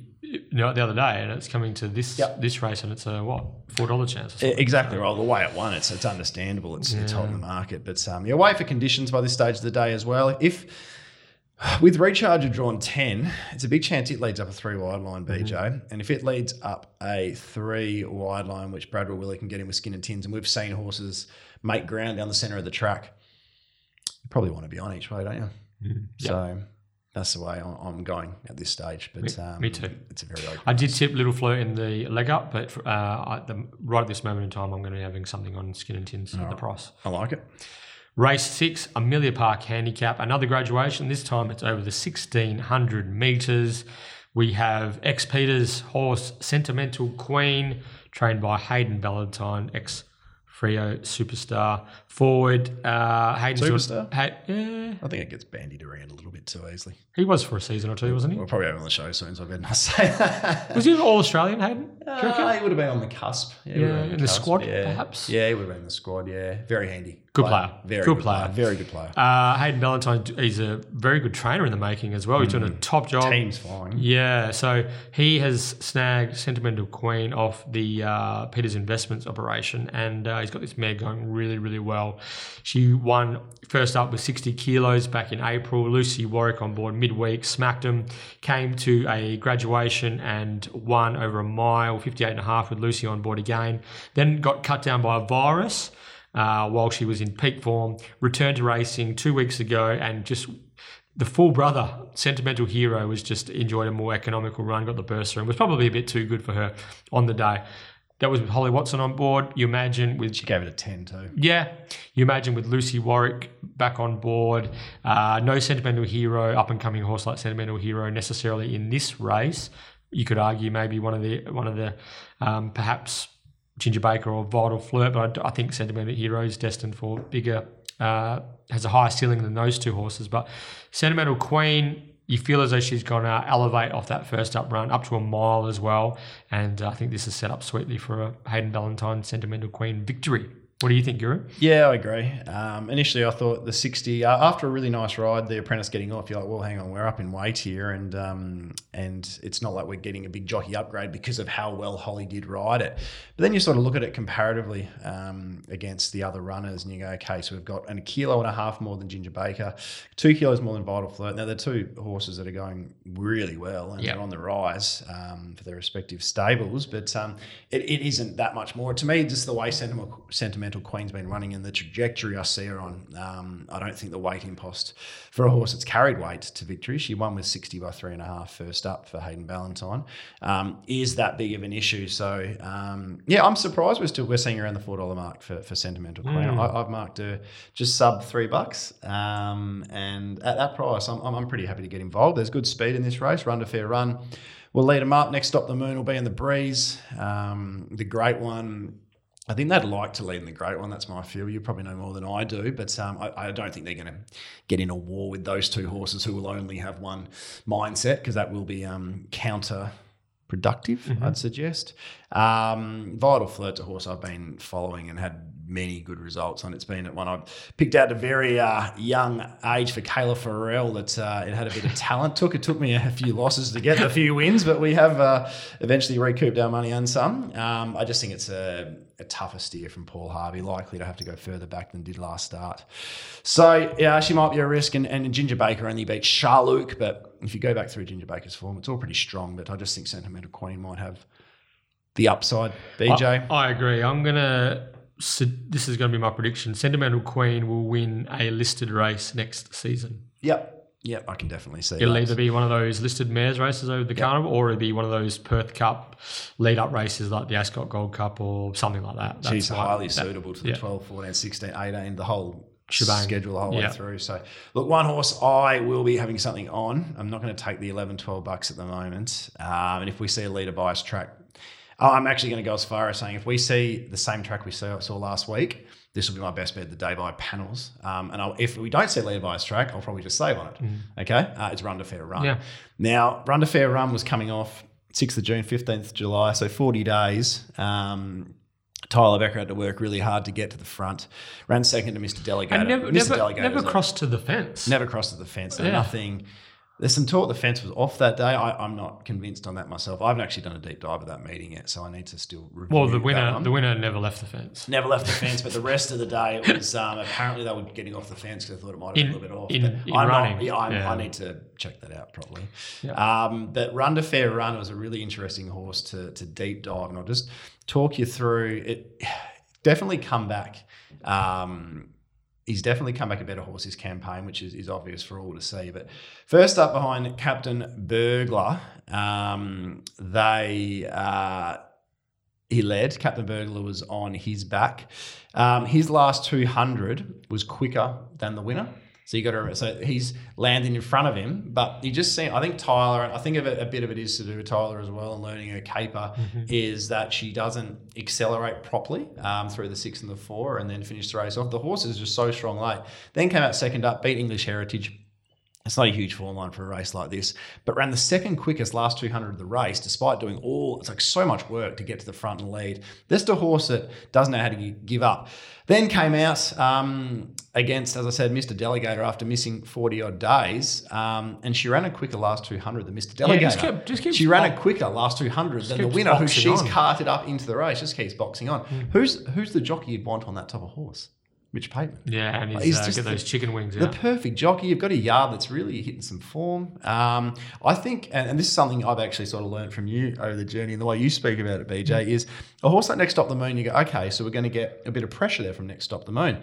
I think we want this horse to go quicker out in front. I think we want Run to Fair Run to go quicker out in front. So I think Next Stop the Moon is just a battler. I think last start it's returned to form coincided with the nice part of the track and the heavy going track. Yeah. So I'm not worried about it challenging here. But look, I think, and then you've got the great one on its back, who's questionable on a wet track, I think, as well. So then, I mean, you're going to have a little bit of a head start on Sentimental Queen and Brave Dreams, one I'm taking on. Probably didn't listen to Adam, which I should do. But I just think Run to Fair Run can step up to this type of grade if we get a track where leaders and the rails suited. Very keen. But we can wait till the day. The $11 isn't going to get taken. We can wait till the day and see how it's playing. But I reckon it runs a big race. Family dinner when if Graham knocks off Hayden. I didn't think about that. I think the feisty 304 is going to be a bit fired up, isn't he? If his old man knocks him off. Yeah. And it's again, if the track doesn't play that way, it'll be definitely a big bet. Sentimental. I've already started trying to get on Sentimental Queen, but that will definitely be the focus of my investment. But if the track does play that way, and it's a bit like yesterday, you got Zephyr Queen, Forest War. I think Forest War's a better horse than Zephyr Queen probably, but it's horses for courses on how the track's playing. And if the track is playing that particular way, this, to me, with the way it can fight and the way it can still run a good last two, I think Run to Fair Run's going to be going forward and in campaigns to come. It's going to be a super hard horse to get past and a really enjoyable horse to back because you know where it's going to be in the run and you know it's tough. Simple. All right, Sentimental Queen on top for me. For now, I'll say Dutch. I'm going to Dutch the pair. They're enough as well. They're nearly $4. And Adam Durrant was surprisingly bullish about Brave Dream. You know what? Here's one for you. Yeah. Brave Dream. Sentimental Queen was exposed to dirty air at the clean air at the Top of the straight. Top of the straight, so 400 type thing. Brave Dream was held up till about the 250. There is no reason in the world that Brave Dream shouldn't have run a clearly quicker last two than Sentimental Queen. Sentimental Queen ran a quicker last two. For me, that says very hard to turn the tables for Brave Dream on Sentimental Queen. Okay. All right. I was a bit bullish. That's one of the races I was semi-bullish to discuss, as you can tell. A bit of rise in my voice. Oh, actually, no, we're bullish on this one too, actually. No, we're still a bit keen. Is that because of the name? The Crown. The Crown. Oh, fuck the Crown. Crown Perth. Did you end up at the Crown last Sunday? No, I didn't. I ended up at the Whitford's Brewing Company, actually. Whitford's? Yeah, caught up with some of my old schoolmates that I haven't seen in a while. Hey? North. Up north, up north Melbourne. So, had a couple too many frothies. I reckon I'm still feeling it today. That's how old I'm getting. So, probably shouldn't have ordered 2 lots of Uber Eats either. So they actually high five when they leave the Uber Eats drivers because it's just a conveyor belt. Anyway, hang on before we go. How many chicken nuggets? Couple. Yeah, you just empty the bin out the next day and put something on top of it so you don't see it and you pretend it never happened. It's that old trick. 1,400 metres, 66 plus. We are coming up with a pair of favourites who have run PBs on heavy eights. Going back to a soft 5 or 6, this to me looks a good race to search for some value, BJ. So those two favourites being number 2, Notorious One, and number 3, Comes a Time. Aptly named, isn't it? Yeah, no, which one? Notorious One? Notorious One. Both of them are around $4, $4.20, $4.40 mark. Mm-hmm. Notorious One just marginally shading on most operators at the moment, as for favouritism, that is. Yeah. So, but what the guru is saying is let's shop around. Yeah, I shop think around. Well, Notorious One couldn't have been any bigger winning. It was probably the win of the day on the heavy track. Crazy. I think it's fair to say. Clint never had to pull the stick, and I think it's probably a better horse not pulling the stick, just keeping his mind on the job, hands and heels. So you have to straight away with Brad Parnham going on, and it's absolutely nothing against Brad. I think Brad's one of the leading riders in Perth, but this is a difficult horse to ride, and Clint found the right recipe that start. We're also going to see a drier track here. We're also going to see a horse that's not as fresh first up. So also got 5 kilos more. And he's also got 5 kilos more. So I just think there's got to be a risk with Notorious One. I'm definitely saying he definitely can win. He'll be in my quaddie, but there's no way I'm following up a horse that can mix his form. He's 5 from 10, so we're saying mix his, and he's 3 from 3 at Belmont. So I might be being a little bit harsh on N1 here, but he might find himself in a difficult spot. Comes a Time is 1,200 to 1,000 to 1,400 in 3 consecutive weeks. Don't know if they try and lead, BJ. Did you think they'd lead, or do you think they'll let Living the Dream come across and just park on? If Living the Dream comes across strong, then they'll be happily take a sit. But if Living the Dream comes out half cocked, then I reckon Chris Parnham would be pretty keen to lead and try and control. He's another one that's run 2 big races on the heavy eights, and being by sessions, he's obviously loved those conditions. Previous runs were good 2 and good 4, so I'm not going to see it as a negative that he's heavy back to a soft 5, soft 6 here. But the 1,400. 3 consecutive weeks. Yeah, for me, that's just I'm gonna steer clear. Again, he can win the race. Yep. But the 1,400 is a query. The 3 weeks in a row is a query. We just saw Queenship actually in a maiden. BJ went around about $1.60 for Jay Warwick off 5 days. It's form. Should have won that race by panels, but it's 5 days on a heavy track.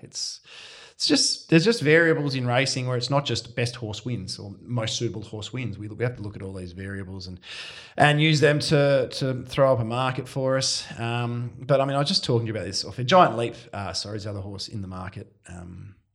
$5. Giant. Yeah, I'm not a massive Giant Leap fan. I think it's another that can win. It can win the race. Don't get me wrong. Trial was strong enough in a strong trial behind Regal Power and Montalina, but. $5. I'm sort of $8-9 Giant Leap. What do you Same. do? Yeah. So but I'm more of a fan of Giant Leap than Terry is. Yeah, we're not knocking it. At the price is it's not there. And also one thing about Notorious One is Clint John's supporter may have found a way to ride him, but it was almost by necessity because it was slow out. Yeah. And he sort of bungled the start, and then he was just had to almost take whatever came his way. It was dictated to by the tempo and the shape of the race. Sounds like a 21-year-old Terry at the Elephant and Wheelbarrow.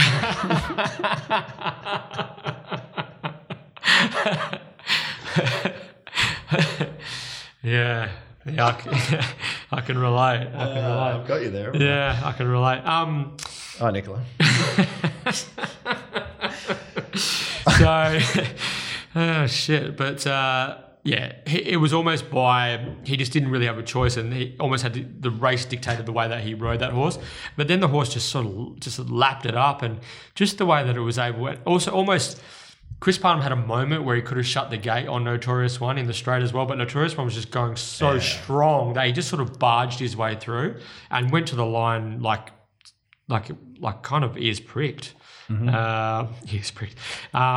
So yeah, like it was a crazy good win, but it was almost like, I don't know. It's almost like if you tried to ride a race on him, would he go that well? I don't know. Like it's just like Nobel Lawrence we discussed earlier. Put in such a great eye-catching run, but you're going to be going right back, and you have to be at the peak of your game to be winning from most of the positions, don't you? Yeah, but don't get me wrong. This horse has got a lot of ability. Notorious One, a stack of talent. It's 5 from. I just looked at his numbers, and I'm like, well, hang on, I'm giving him a little bit of a rib tickler, and he's 5 from 10. But he just got a bit of a crazy scientist vibe about it. It's almost like if he's not 8 from 10, we're being harsh on him. So no, exactly right. He's a few different Notorious Ones have turned up on different days, and he has been beaten from really winnable positions as well. So got to be wary about some of those type of head case horses who can put in a real bolt of fresh and maybe just put in. So if Notorious One comes a time and Giant Leap can all win the race, however the price isn't quite there for us.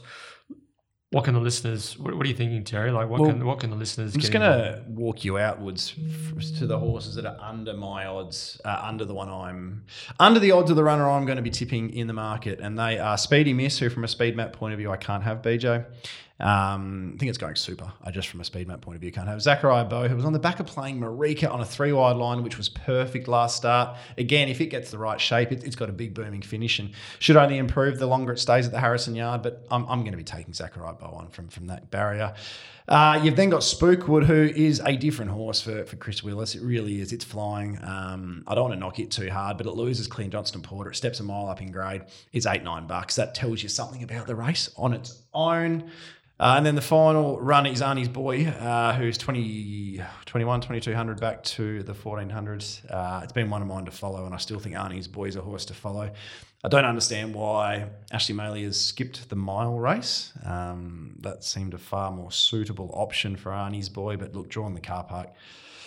Jeez, he's just a horse. How he has not won a race this campaign, BJ, is beyond me. But this doesn't look like his either. So that leaves us with a horse by the name of Bad Wolf. Now, Bad Wolf, 3 starts ago, was 4th to Naughty by Nature. That was a race with Zara Tight, Aberdeen Queen playing Marika. They were inferior runs to Bad Wolf. It was a super, super, super run. Probably an unexpected run with Chloe as a party on, I think. $51 SP. Yeah, 51, probably 200 Betfair that day. Who knows? It was 1,000 to 1,600, but put in a super effort. Then came out, took a bit of something happened out of the machines over the 1,400 from barrier 14. Never looked a happy horse in the run. So I was happy putting a line through that. It's been beaten 8.3 lengths 14 days ago, at the 1650 on a heavy 8. I don't think he's a horse that handled the going at all. I think he ran into 2 real good swimmers in Lonstar Lady and Zaratite.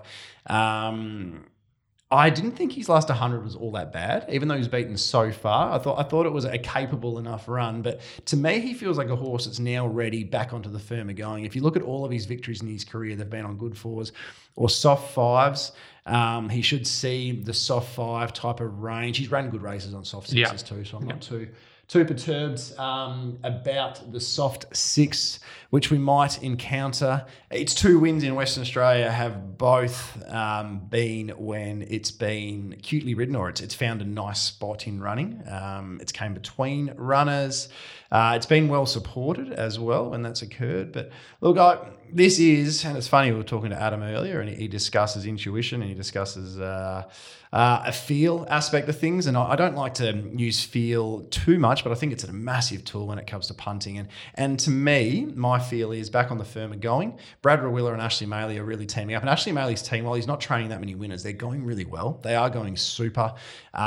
You've got the good draw. There's queries for me on the fancies in what is a pretty thin 66 plus. And look, if we just go back to that, and I think his best trip's 1,400 too, which the stats back up. But if you go back to that run on the 12th of June and he reproduces anything near that, He's very, very hard to beat here. Money-wise, all those horses I mentioned, I reckon they're all pretty close to bare bones. Maybe there's big support if they think Notorious One can repeat or comes a time, but I think the $4 for both, BJ, and I'll be interested to get your prices on them, is pretty bare bones. So, look, Bad Wolf, $16, $17. It's a little bit speculative, but probably the bet I'm most looking forward to on the day is Bad Wolf each way. Yeah, it was $4. Notorious One, $4.50 comes a time. Yeah. So can you see either of them really being the? They do like backing Notorious One. They do like backing Notorious One. How much they want to have on would be an interesting thing. But I mean, yeah, I don't know.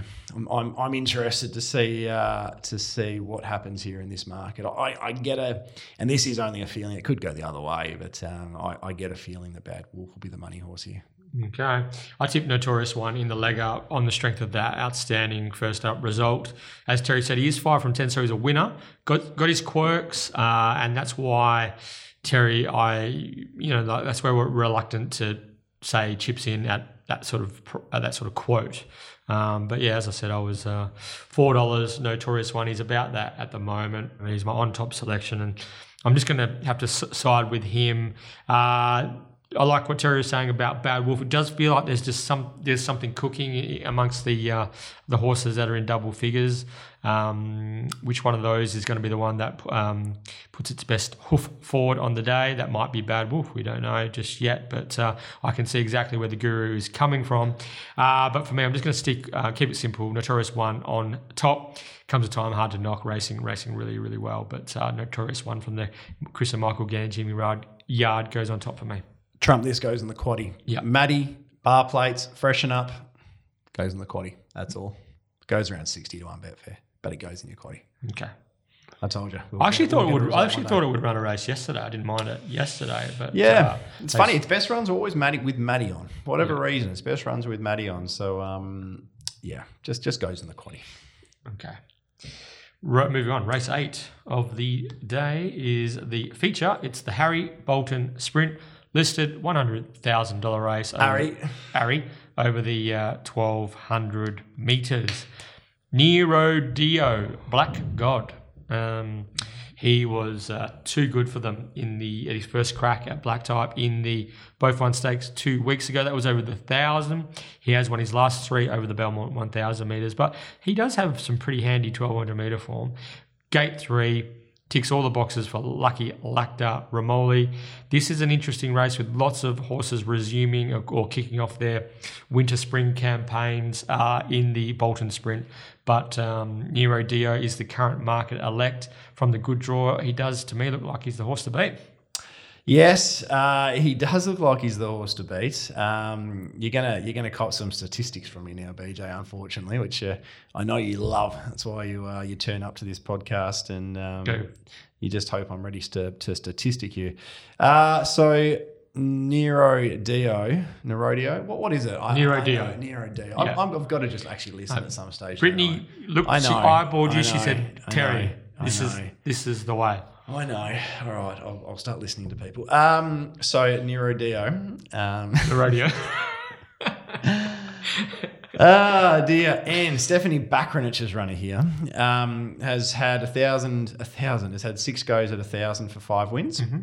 Has had 15 goes at 1,200 for 4 wins. Now, I heard Stephanie talk to our mates Lockie and Michael on the aftermath, and she was talking about skipping this race with N and going to there's a new season sprint. Yeah, new season sprint next week. The jockey's sprint, over the 1,000, I think that would be over. So going to the 1,000-metre sprint next week. Now, she didn't really specify why, but that's what she was looking at. Now, this has got to be the reason why she was thinking that. So I thought, okay, let's do a bit of a deeper dive on. Sometimes stats can be a little bit misleading. So the 5 wins over the 1,000 metres have been a 0 metro win, dominant victory. 72 plus, 72 plus, 78 plus listed race. The 4 wins out of 15 over 1,200, a maiden, a C1, a C3, and a 66 plus. So his 1,200 metre wins haven't actually been his better wins either. They've all been over 1,000. So looked a bit further into it. And back on the other side of things, he had excuses several times over the 1,200 metres. He was beaten by Son of Bacchus when he sat deep most of the trip. He got stuck deep on another occasion. First up, you could say, well, perhaps doesn't go as well first up when Miss Kentucky got him and Moshard got him, okay? I'm not worried about Miss Kentucky getting him, but Moshard got him as well over the 1,200 first up. And you can say, that was maybe... Ascot. Yep, that was Ascot. Maybe he wasn't ready. Maybe it was Ascot. There's a few different little bits and pieces there, but it's just a stat I wanted to throw up, BJ, with you. So long story short, I went into this saying, let's find someone to beat him. I couldn't find any. I couldn't find any. I was like, I'm going to find something here. First of all, I was like, right, hopefully he goes up 220, and we can get a little price about something else.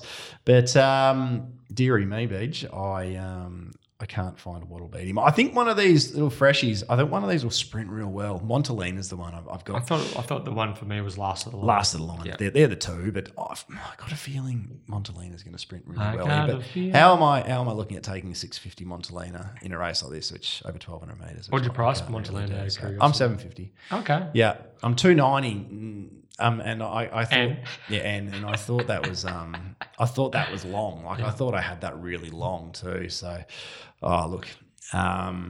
just with those stats, my gut tells me that I don't know, something's going to happen here, but I don't know what. The thing in Nero Dio's favour is he feels as though he's just up for everything now. Like he is in the zone, flying, confidence sky high, has found a jockey who really gels with him in Lactar Ramoli, and from 3, he's just going to land in the spot. There's not interesting here. Who did you end up thinking was going to lead? This is reflectivity. This is a funny old map. Reflectivity. I thought that the horse that if I knew they were going forward and they're taking this seriously, I would be all over Western Temple here. It's two first up runs for Mr. Peter Fernie. It ran second to Massimo, and the other one it ran second to Cryptic Love over 13 and 1400. And both of those were so big, such big runs. So they'll be going forward for sure. Maybe. I think that Western Temple will be looking at the 1,1600 metre races to come potentially. But that's true. You do a map here and you think they'll be more aggressive or try to be on Tycoon Storm. Yeah, Darty's a horse. I had Darty in front. Reflectivity, but I just decided not to deep dive it. All I decided was that whoever does go forward, I have no doubts that N runs over the top of them. That's the thing. That's the thing. Like whoever does, or even Montalena or Last of the Line. Whoever does go forward gets run over. Amacinus gets run over. So it doesn't matter so much. It's more about the fact that Mervin's now out. So this will be a slower run race. Who will the slower run 1,200 metres? So will that be in N's favour? Because of perhaps, and I think it's definitely a thing. I think it's a better 1,000 metre horse.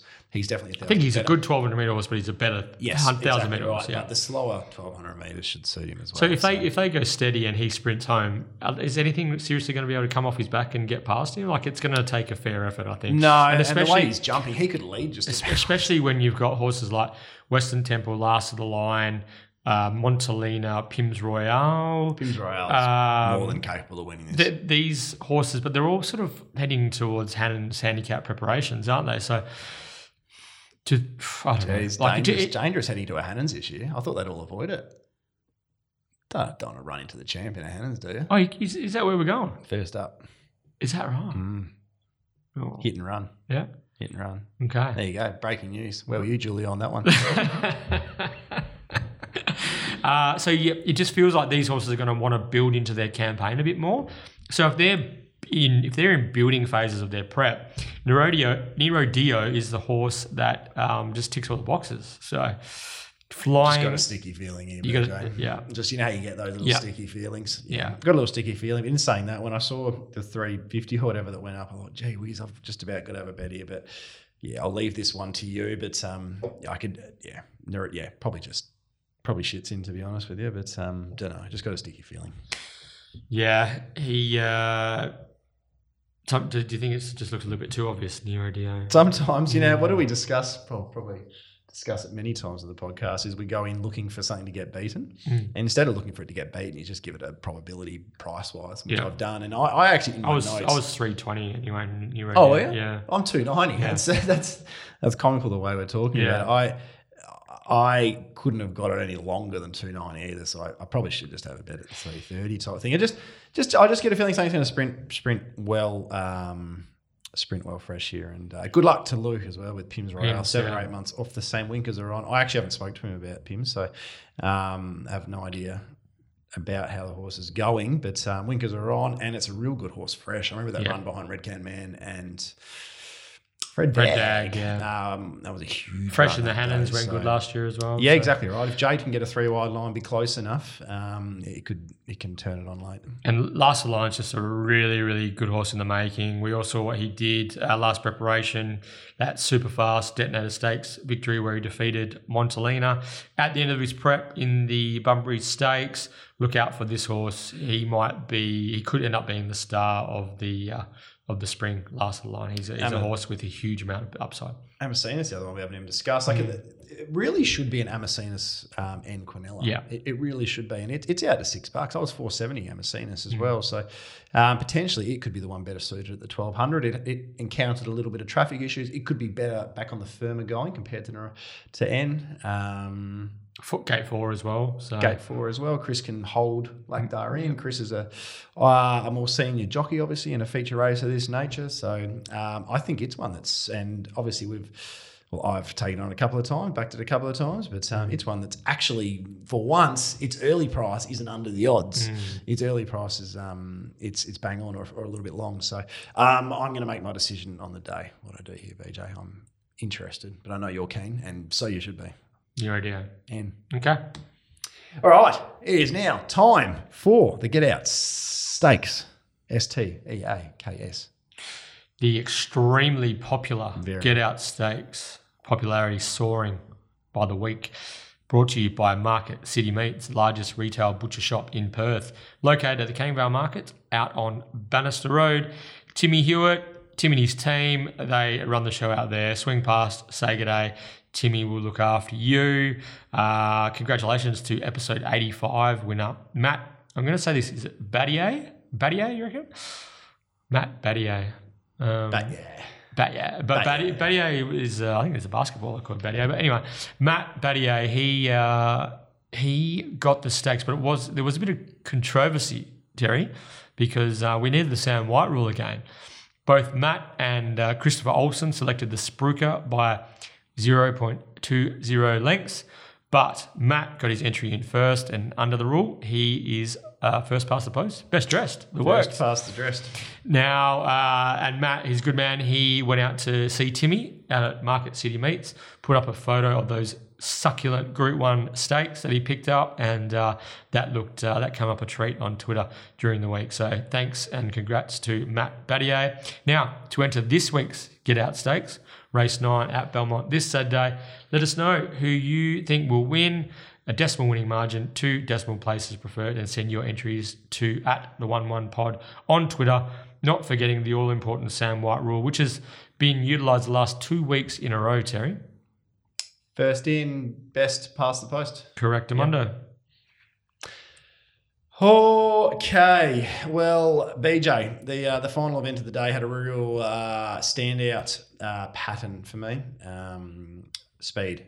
Speed on speed, like wheels on wheels. Speed. So we're going to see... we are going to see a race where Madame Torio, I'm going to make a big call, won't find the fence. I reckon Olga Louisa can kick up and hold the fence here. What do you reckon Marty Allen would say about that?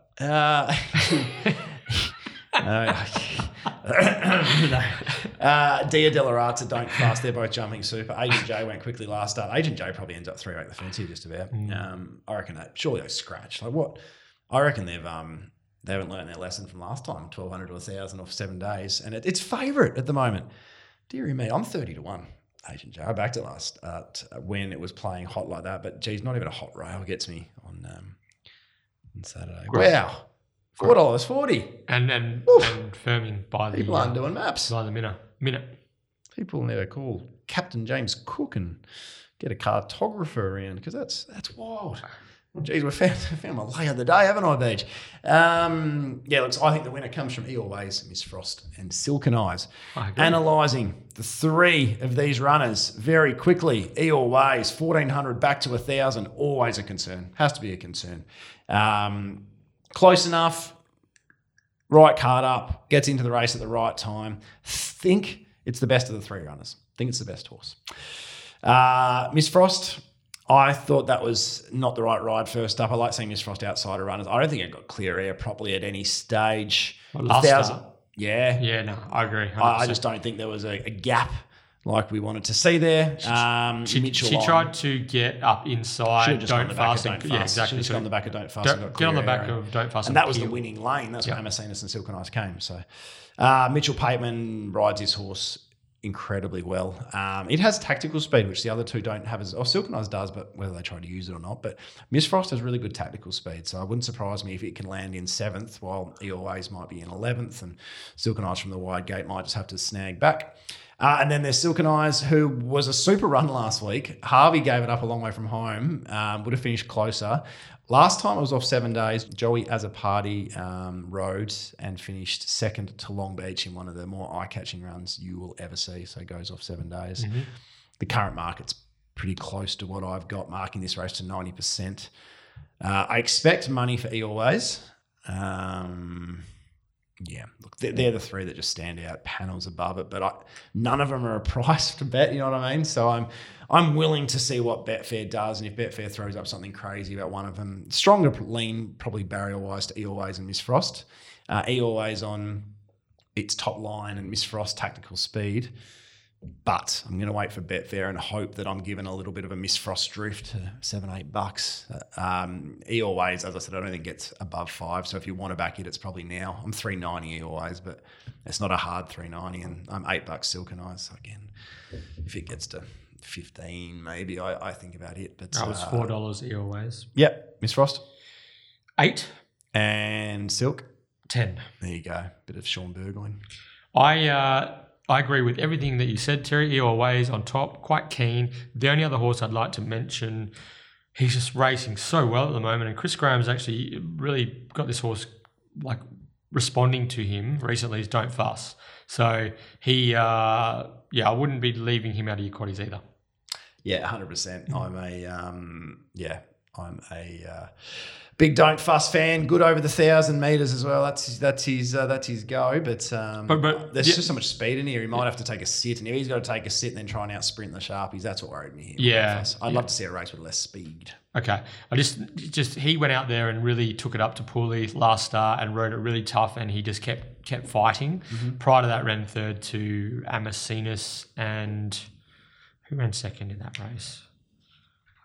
Was that Silken Eyes? Silken Eyes ran second in that race. So he's good form. And it builds into a campaign. Don't Fuss always does. Now it's fifth up here, I think. So should just about be ready. But for Chrissy me, Graham hasn't been in town for a while. Yeah, that's true. But for me, new trainer, it's back with owner trainer Raquel Reed is Always after having its last two preparations with Misty Baisley.